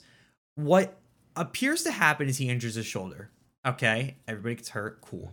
It's described, and the only name I could find for it is please forgive me if I do not say this right. Scapular muscle imbalance. I'll take your word for it. Yeah, I really couldn't, like, it didn't even link to anything like any of this names. So I couldn't even see what this was. And Brendy just linked a clip here, and I know exactly which one this is. He completely fucking airballs a free throw. Like, it's ridiculous. I mean, okay. So on top of the shoulder injury, right? Something just isn't right with him. He starts working with this trainer. He does not belong to the 76ers. The only thing I know about him, from what I can remember, and if I'm wrong, somebody can feel free to correct me. The trainer was, I guess, somebody who helped him starting sometime in high school or something. I don't know. It's really weird, but he would basically just like corner himself with this trainer. And what you started to see was he had a completely different shot. Like, just the shot that got him that 25.6 points per game, the thing that everybody was dying to get their hands on with the first overall pick, is gone. It is like his shot literally disappeared. And you have clips like this, like where that Brendy linked in our little Discord here, where he's airballing free throws. He's airballing like shots, you know, from inside the arc, like stuff that he's supposed to be doing. He's a point guard, right? And again, I'm bringing him up because, and I know it's early, and he could have a fucking phenomenal career. He is still extremely young. He's like 21, 22. He's playing with Orlando now, and, you know, who knows? Maybe he finally shook everything off. But understand how well Markelle Fultz was supposed to fit in with the Sixers, with the likes of Ben Simmons and Joel Embiid. The process, right? This was all part of it, right? And it just fell apart, like right in the Sixers' hands, to the point where they're like, okay, we can't do this anymore. So they traded him for a player and a couple of draft picks. It was for Jonathan Simmons and 2 draft picks. I don't know what rounds they were. Almost got traded to the Hawks, by the way. Just pointing that out there. I remember that circulating for a little bit there. And I was going to be happy about that. No, listen, I'm rooting for the guy. I still was, but I do kind of understand why the Sixers finally had to be like, okay, we just can't handle this. Like, it's so much, and nobody really knows what's going on. Something about our organization is poisoning this man. So, and again, it's a really weird thing. It's a really weird bust. And I don't want to call him a full-on career-long bust. So I'm putting an asterisk on this. But it was just, to me, the way this fell apart and the way, like, he was supposed to fit in with the Sixers and, you know, finally bring the Sixers up to a playoff caliber team, which they are now, but he was supposed to be that final piece, like the final piece of the puzzle that brings his team up to glory. And it just fell apart because he lost his jump shot. Now, they asked him over and over and over again, and I do feel bad for him here, where they were like, hey, what's going on? What's going on? Is it psychological? Are you okay? Like, he kept saying over and over again, like, look, it's my shoulder. It's my... Reasonable questions, by the way. Yes, it's not like they're reasonable questions, but when you're 19, 20 years old, I'm sure that takes a toll on you in any capacity. You know what I mean? Right. So, but no, they're fair questions. Like, what the hell happened? And it made sense that a lot of the criticism was towards this other trainer that he was working with. Nobody knows anything about him. And that and all that stuff, and it's like, how did his shot change? Something he's been doing since like he was little, just completely just gone now. Like all the fundamentals, just gone, just completely gone.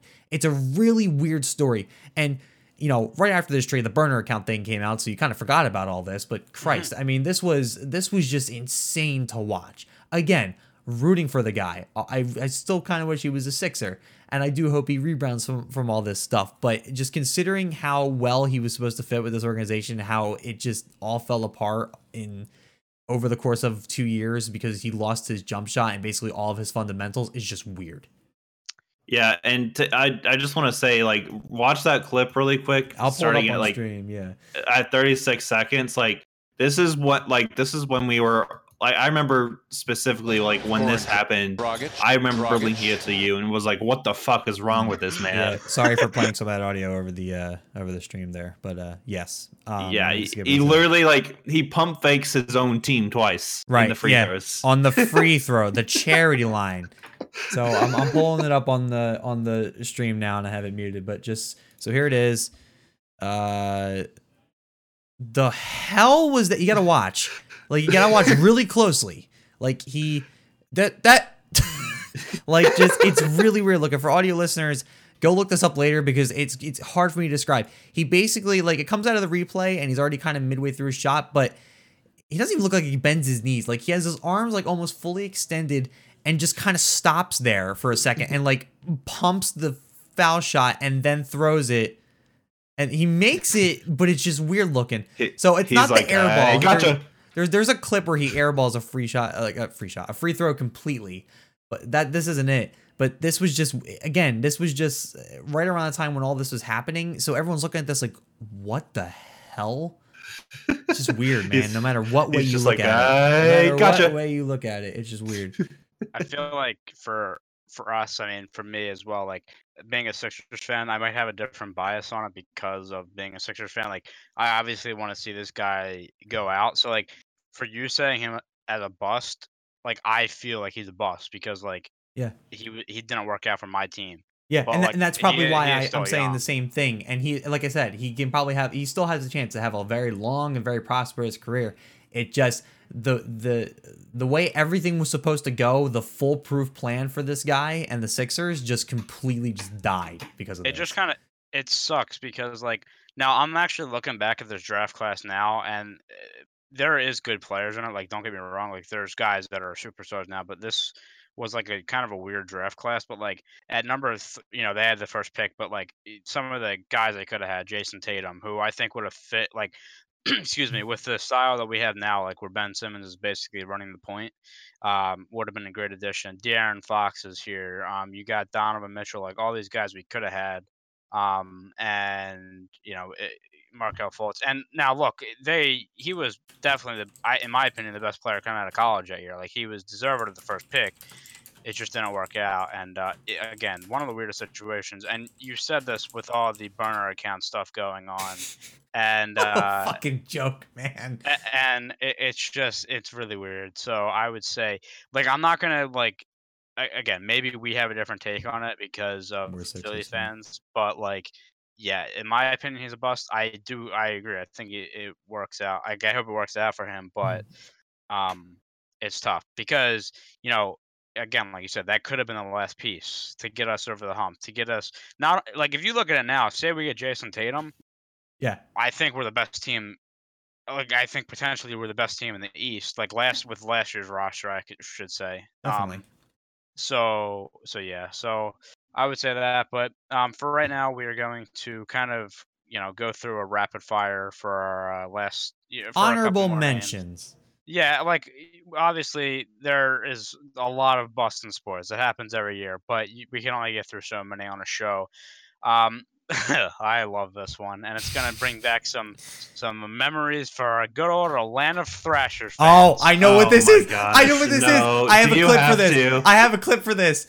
Yes. What? Just say it. Just get it over Patrick with. Stefan is so infamous for the wrong reasons. Okay, if everybody who is watching, please draw their attention to the stream. I have a video clip. I already know what it is. Yep, this, right, ladies and gentlemen, is Patrick I'm not even gonna watch. I refuse. Look at this. But, so I mean, if it makes you feel better, he wasn't a Thrasher at that point. No, he was. But he may as well have been. This was like 13 games or something before like he like fully retired. And honestly, to be honest with you, I can't even hate on him for this for two reasons. One, Dallas still won this game 6-5 in a shootout. And also, he like took this with such stride afterwards. I can't even hate on him for this kind of thing. But yeah, again, just maybe listening in audio, just go look at the Patrick Stefan thing. He makes a great defensive play, has an empty net, and just completely whiffs it, and probably the biggest blooper in NHL history. And then Edmonton goes then and scores in the final seconds. Number 1 overall pick in 1999 by the Atlanta Thrashers, and that again being his infamous moment. Other than that, he had a career best season. I'm sorry, his career best season was 40 points in 82 games. He became nothing special. So like out of my whole list, I'm looking at it now. There is a trend, which is NFL quarterbacks being bust. Yep. Another name on here, infamously Ryan Leaf. Number 2 overall pick in 1998.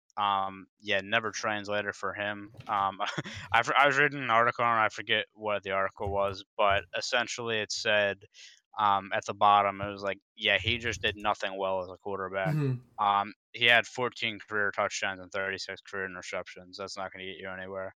And then like other names, quarterback wise, you got Mark All Sanchez. right, don't take them all, bud. All right, I'm sorry, Mark Sanchez. Butt Definitely fumble. on there. Fuck you, Mark And Sanchez. fine. You know what? What? Give me a name. Rapid fire. Go.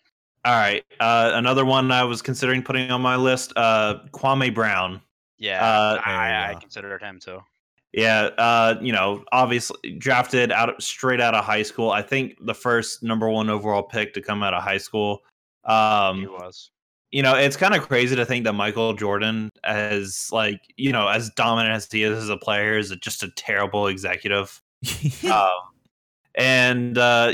Jordan, I think Michael Jordan was actually expected to kind of help this guy develop. And so far, not even so far, just in his entire career, he somehow managed to stick through in the NBA for 13 seasons. So that's why I didn't really have him as number 1. But it's just the fact that he got drafted by the Wizards, went to the Lakers, and actually performed well for the Lakers for a little bit, and then his career completely fell apart after all that. So Kwame Brown was a name I was considering, and then another one I was considering was Ryan Leaf, and you decided to take that. So those are probably my honorable mentions right there. Bobby, give me a few more names or whatever else you got. So you definitely got. So Patrick Stefano was one of my other ones, so you got that one. But two, you said quarterbacks, and I got 2, and this one should be fucking easy. Johnny motherfucking Football. Yeah, I mean, look, he was 22nd overall, so he's not the worst bust in the world. But I mean, there was so much hype around him, and to be fair, a lot of it had to do with his character, not as much as his football skill. I mean, he definitely had it, just. It just never translated, and also he just couldn't keep himself together off the field, man. It was impossible. So he was a Heisman winner in 2012. He gets drafted 22nd overall by the Browns in the 2014 draft. I read that he apparently sent a text message after he was passed up to the Browns, one of the Browns execs or something, that said, "I want to destroy this league," and then the coach drafted him or something like that. It was something weird. I don't even remember, but that sounds like something he would do. Before that, he actually had a lot of varying scouting reports and ratings. Like some people had him top 5, and some people had him completely passover worthy, just terrible. Just to add real quick, Johnny Manziel, to those guys, is what Kyler Murray was for Brundy. Yeah, Brundy was Kyler Murray is going to be a 4th round pick. I'm like, dude, he's going number 1 overall. Yeah. Okay, when I said that Kyler Murray consideration, yeah, well. I said that before Cliff Kingsbury became the coach. All right. I mean, I'll give you that. Sorry, I had to add that. Yeah, no, you good. So in total, he played 15 games, starting 8 for Cleveland, if I'm reading that right. Was it 15? Was that really it? Holy shit. For Cleveland, and he threw a grand total of 7 touchdowns, 7 interceptions, and for 1,675 yards with a 74.4 rating. Okay, and then he rushed for 259 yards and 1 touchdown. If you want to count that too, he got released in March 2016 after some domestic violence stuff came up and constant other reports of him partying and missing team functions, like the one where during a bye week he was apparently in Vegas. Cleveland couldn't confirm it, but they did say he never reported this morning. So there was that. He had a CFL, I think he had a brief stint, and then which was terrible. Oh my God. Dear God. He got waived, I think, by the one team, and then was on another, and then completely just shit the bed, and then went to the AAF, but now it is defunct, so who knows what the hell he's doing now. So honestly, Johnny Football.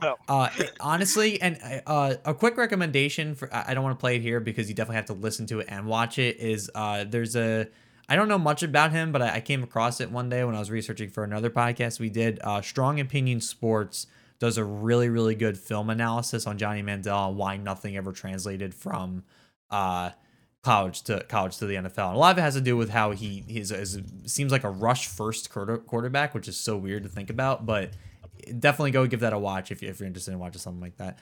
Last one I had, and this is for more sad reasons more than anything else, Vince Young.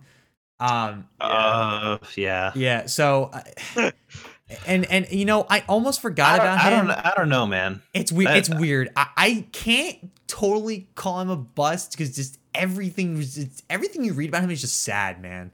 I mean, well, he made 2 Pro Bowls. Yeah, he did, and it's not like he was a complete like. Something was off with him, man. It's more of an expectation thing. Yeah. And I will say he's like a bust of this era. I will say. Okay. Like he was one of the most decorated college quarterbacks of all time. So you have this expectation that he's gonna be this big thing, and yeah, he went to 2 Pro Bowls, but yeah, and I mean, and he did do some good things for the great things for the Titans. Right. Yeah, and because I that's what I remember like of being little was that he was like the Titan at the time because I mean really what else did they have kind of going, but I mean. He's broke, man. I mean, he's a mess. He was an absolute mess. He apparently threatened suicide a couple times. Like his coach had to call the cops in Nashville because apparently his therapist said something about committing suicide and then left with his gun. He basically like he's had tantrums on the sideline. Like appeared like he didn't want to get on the field anymore during one game. Ton of incidents like that, and the list goes on. And then, you know, after that in 2010, he apparently assaulted somebody for apparently doing the hook'em horns, the you know, for Texas, and he was doing it upside down, and he apparently attacked a guy. So in 2012, apparently came out he was broke, and this was only a few years after he signed a $26 million guaranteed money contract. But somebody did this, you know, this is coming from Bleacher Report, who kind of did like a bulleted list of all these things. You know, a scathing report came out that he was apparently spending, I don't know what this number is. I'm going to assume it's 6,000, but basically they have 6 comma and 4 zeros. I can't believe it's 60,000 for this, but so let's say 6,000. He spent $6,000 a week at TGI Fridays. He would constantly buy out 130 seats on Southwest airline flights, and he would order $600 shots of Louis XIII Cognac. I don't really know what that is, but whatever. He also apparently it's a beer in Red Dead. Is that what it is? Okay. Yeah.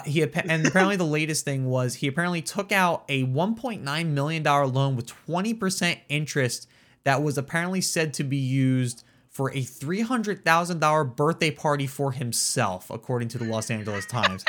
It's sad, but it's sad. It's fucking sad. But it just the way it's said, like, and he's a bust also. And I didn't even think about this from this perspective. But at the end, it says, as a quarterback, Young was an amazingly smooth athlete, and many wanted to believe he was the next African American signal caller who could make it in the NFL. I mean, and this was in what 2006, 2007. I mean, yeah, you don't see too many African American quarterbacks, especially then, right? So, you know, someone like him, imagine him having a very fruitful career, you know, what that would mean to a lot of kids. You know what I mean? Like stuff like that. Yeah. Well, what could have been. And that's what this all conversation was, what could have been.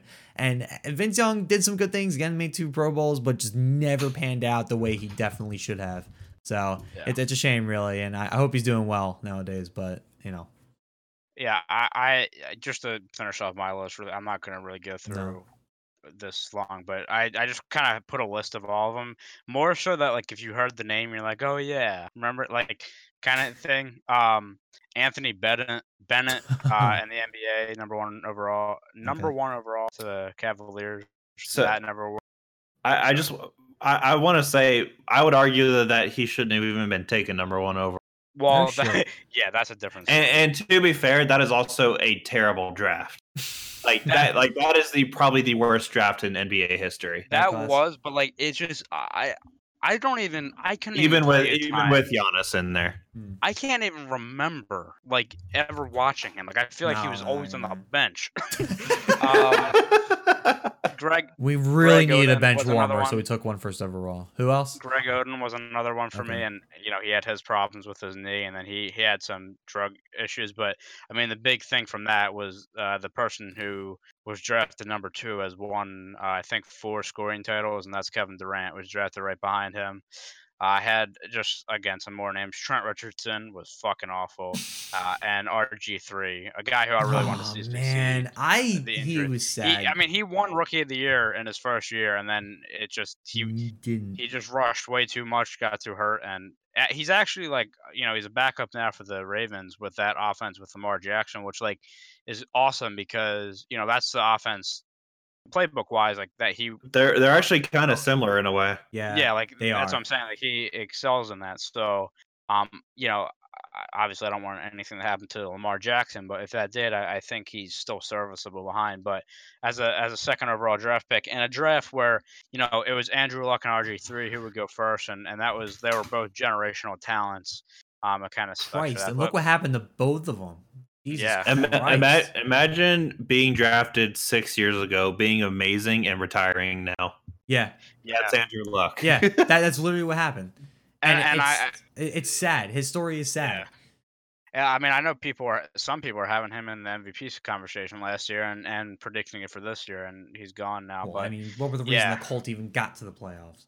Exactly. But again, you get bust every year, and I'm sure there will be some from the past draft in all the sports. That's gotta suck, man. That's gotta be being that guy, being that bust, man. I do not envy the guys in that position. I was reading an article too that Greg Oden said on multiple occasions he's kind of pissed because like he's gonna go down as the worst bust in NBA history, and like you read that and it's like, damn, that's kind of like and what'll happen too is like and obviously we picked the topic because we ran it was randomly thought of. Every once in a while, like Bleacher Report or CBS or ESPN be like, hey, remember this guy? Remember how much he sucked? And he has to see that, and because there's no way he doesn't get contacted when something like that goes up. You know what I mean? It's hard to block out that kind of noise. I can't even imagine. So with that, we're going to end that conversation and end the show as always with week 4 NFL picks. And we'll go over week 3. Another bad week, boys. We're not doing well this year. Yeah. We all went 1-2 last week.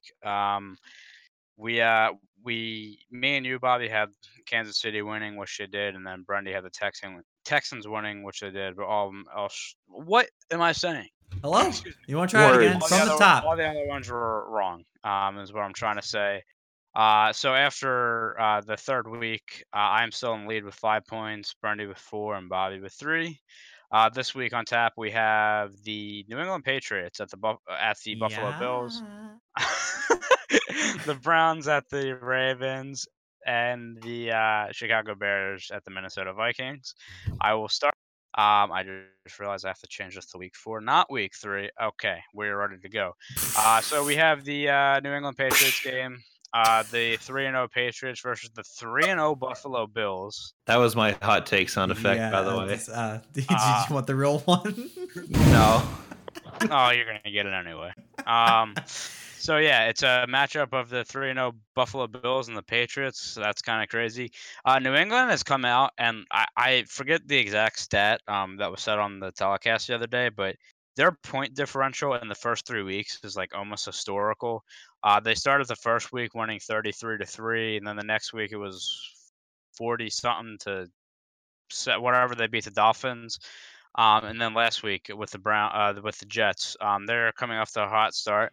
It's the Patriots. They always, the Patriots are always going to be one of the best teams until Brady retires. I will say Buffalo is like, I could see this as a trap game, because Buffalo plays so well at home and they have come out really hot, but I just can't see it going the other way. I have New England winning 30-13. My second game, we have the Cleveland Browns and the Baltimore Ravens. I almost said Orioles. I have Cleveland winning 31-23. Ravens you actually want to talk about. Yeah, that's true. So I have Cleveland winning 31-23. They've looked like really shitty, and I know the expectations were so high for them, and I was a little bit concerned about that. I don't know. I just see this week that like here's my thing, and this might be crazy, but I feel like if they don't win this week, like they're screwed for the rest of the Yeah. season because like you go to 1-3, Baltimore will go to 3-1.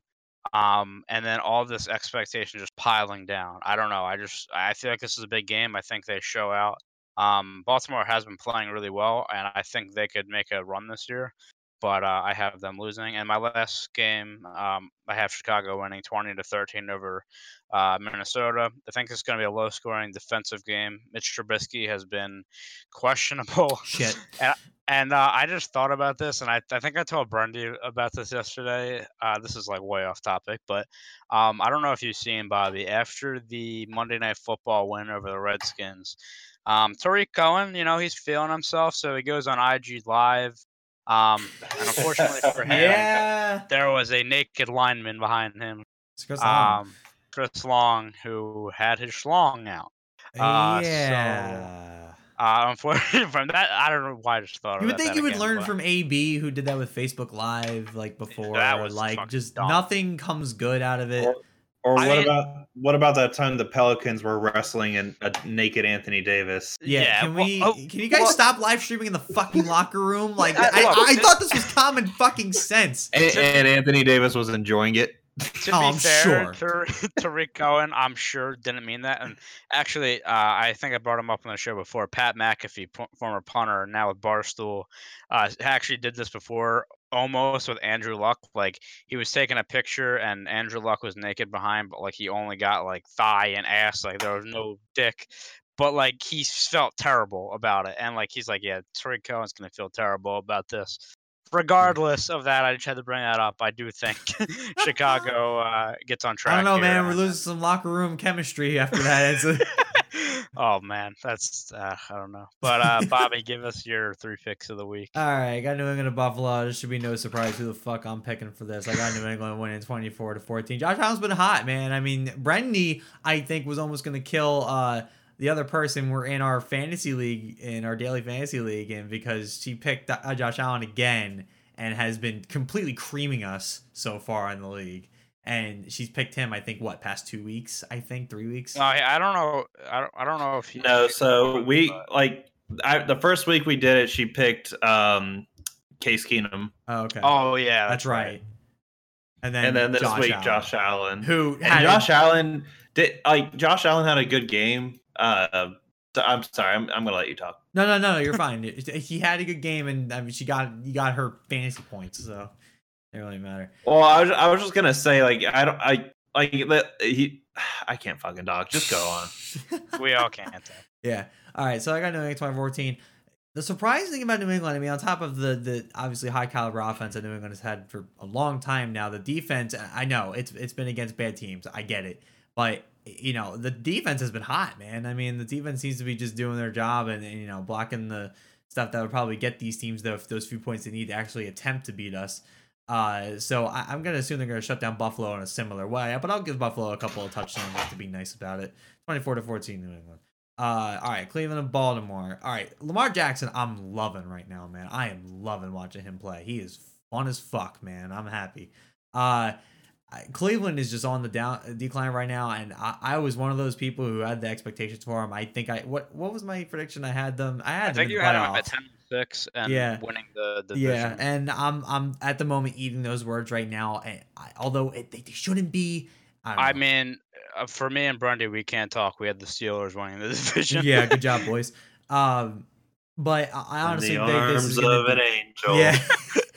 And also, not to mention, Baltimore's defense is basically still there, so I don't think Cleveland's going to have much of a fight in this game. 28-10, I got Baltimore winning this one, and I'm with Tyler on the train for the Chicago-Minnesota game, where it's going to be just a nice defensive battle, very low scoring, but I do have Chicago edging it out 17-7. Trubisky needs to get his fucking act together, girl. Jesus God. And Grundy will round it out. All right, so New England, I've got them winning against Buffalo 30-17. I'm not really seeing this as Buffalo underperforming, just the fact that the Patriots seem to be putting up historic numbers right now. Like they're I don't know if they're on track to break some sort of record, but really fucking seems like it. Now Josh Allen definitely could make it interesting. But I think Tom Brady and the Patriots are going to be a little bit too good for that guy. So yeah, I've got them winning 30-17. Baltimore against Cleveland. I don't know why you picked this game. I got Baltimore winning 27-13. Fucking roasted. Thank you. That's all I have to say about why. I want to know why. You also said I shouldn't have. You want to look at the games this week? Tell me why I picked these games. This all goes back to that. There shouldn't be any Thursday night football. This is just proof of that. Like, dude, the games this week are terrible. Like, I could have done Saints Dallas, but we did Saints last week. Why does that matter? I mean, we're simply just gonna cover the Falcons, Patriots, and Broncos games from now on. That's it. That's all we're gonna do. No, we're not covering the Broncos. Yeah, I know. Okay. Anyway, I've got the Ravens winning 27-13. I'm not a believer in Mayfield. You guys know that. Fuck you. And then the Bears against the Vikings. I'm gonna have this as my upset of the week. I'll take a slightly questionable Mitch Trubisky. Going into Minnesota and pulling up the upset against a solid defense. We'll see. I think we can be surprised this week. So I think you have a problem with quarterbacks out of Oklahoma. I think that's the problem. Kyler Murray, Baker Mayfield, Jalen Hurts? Are you going to attack him now? That's going to happen. Okay, so I don't necessarily have problems with Oklahoma quarterbacks. I have a problem with Big 12 quarterbacks. Yeah, I was going to say, you have a problem with Big 12 defenses, too, because of how bad they are. I'm not a believer in Big 12 quarterbacks. I'm sorry. With that, we will wrap up the show. This has been episode 35. We will be back Monday, Monday the 3rd, September 30th. We will be live streaming at 8 p.m. All four of us will be there. Confirmed. Yeah, confirmed. Sorry for the early episode. I got a fucking wedding to go to. My bad. Yeah, so there's that. I miss Zach though. My birthday's tomorrow. And, yeah, boy. I'm not kidding. I am more concerned about college football tomorrow than my birthday. Could not care less. I'm on the decline. We've hit that age where it's like we're past 21, so really it's just Nothing getting the matters. decades. Yeah, I know. I can drink now. We're good. I'm sorry I'm not getting hammered with you tomorrow, man.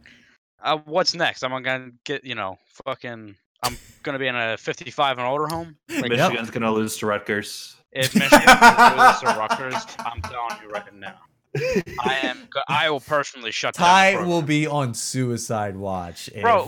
Oh god, I'm gonna end the show with this. All I'm saying is, look, I'm not a believer in Michigan right now as a Michigan fan, but they have a lot of tough matches coming up. They run the table, go 10-0. Still can make the playoffs. That's all I'm saying. But they ain't. But they're somehow ain't. They're gonna get fucked over in the poll, even if they do. I mean, they look like shit. But you mean 9-0? What? Yes, 9-0. Yes. Anyway. Yes. Well, yeah. 9-0. I'm forgetting what week it is. Anyway, that's been episode 35. We'll see you next time for episode 36. But that is all. We will see you next time. Thank you for watching. Goodbye.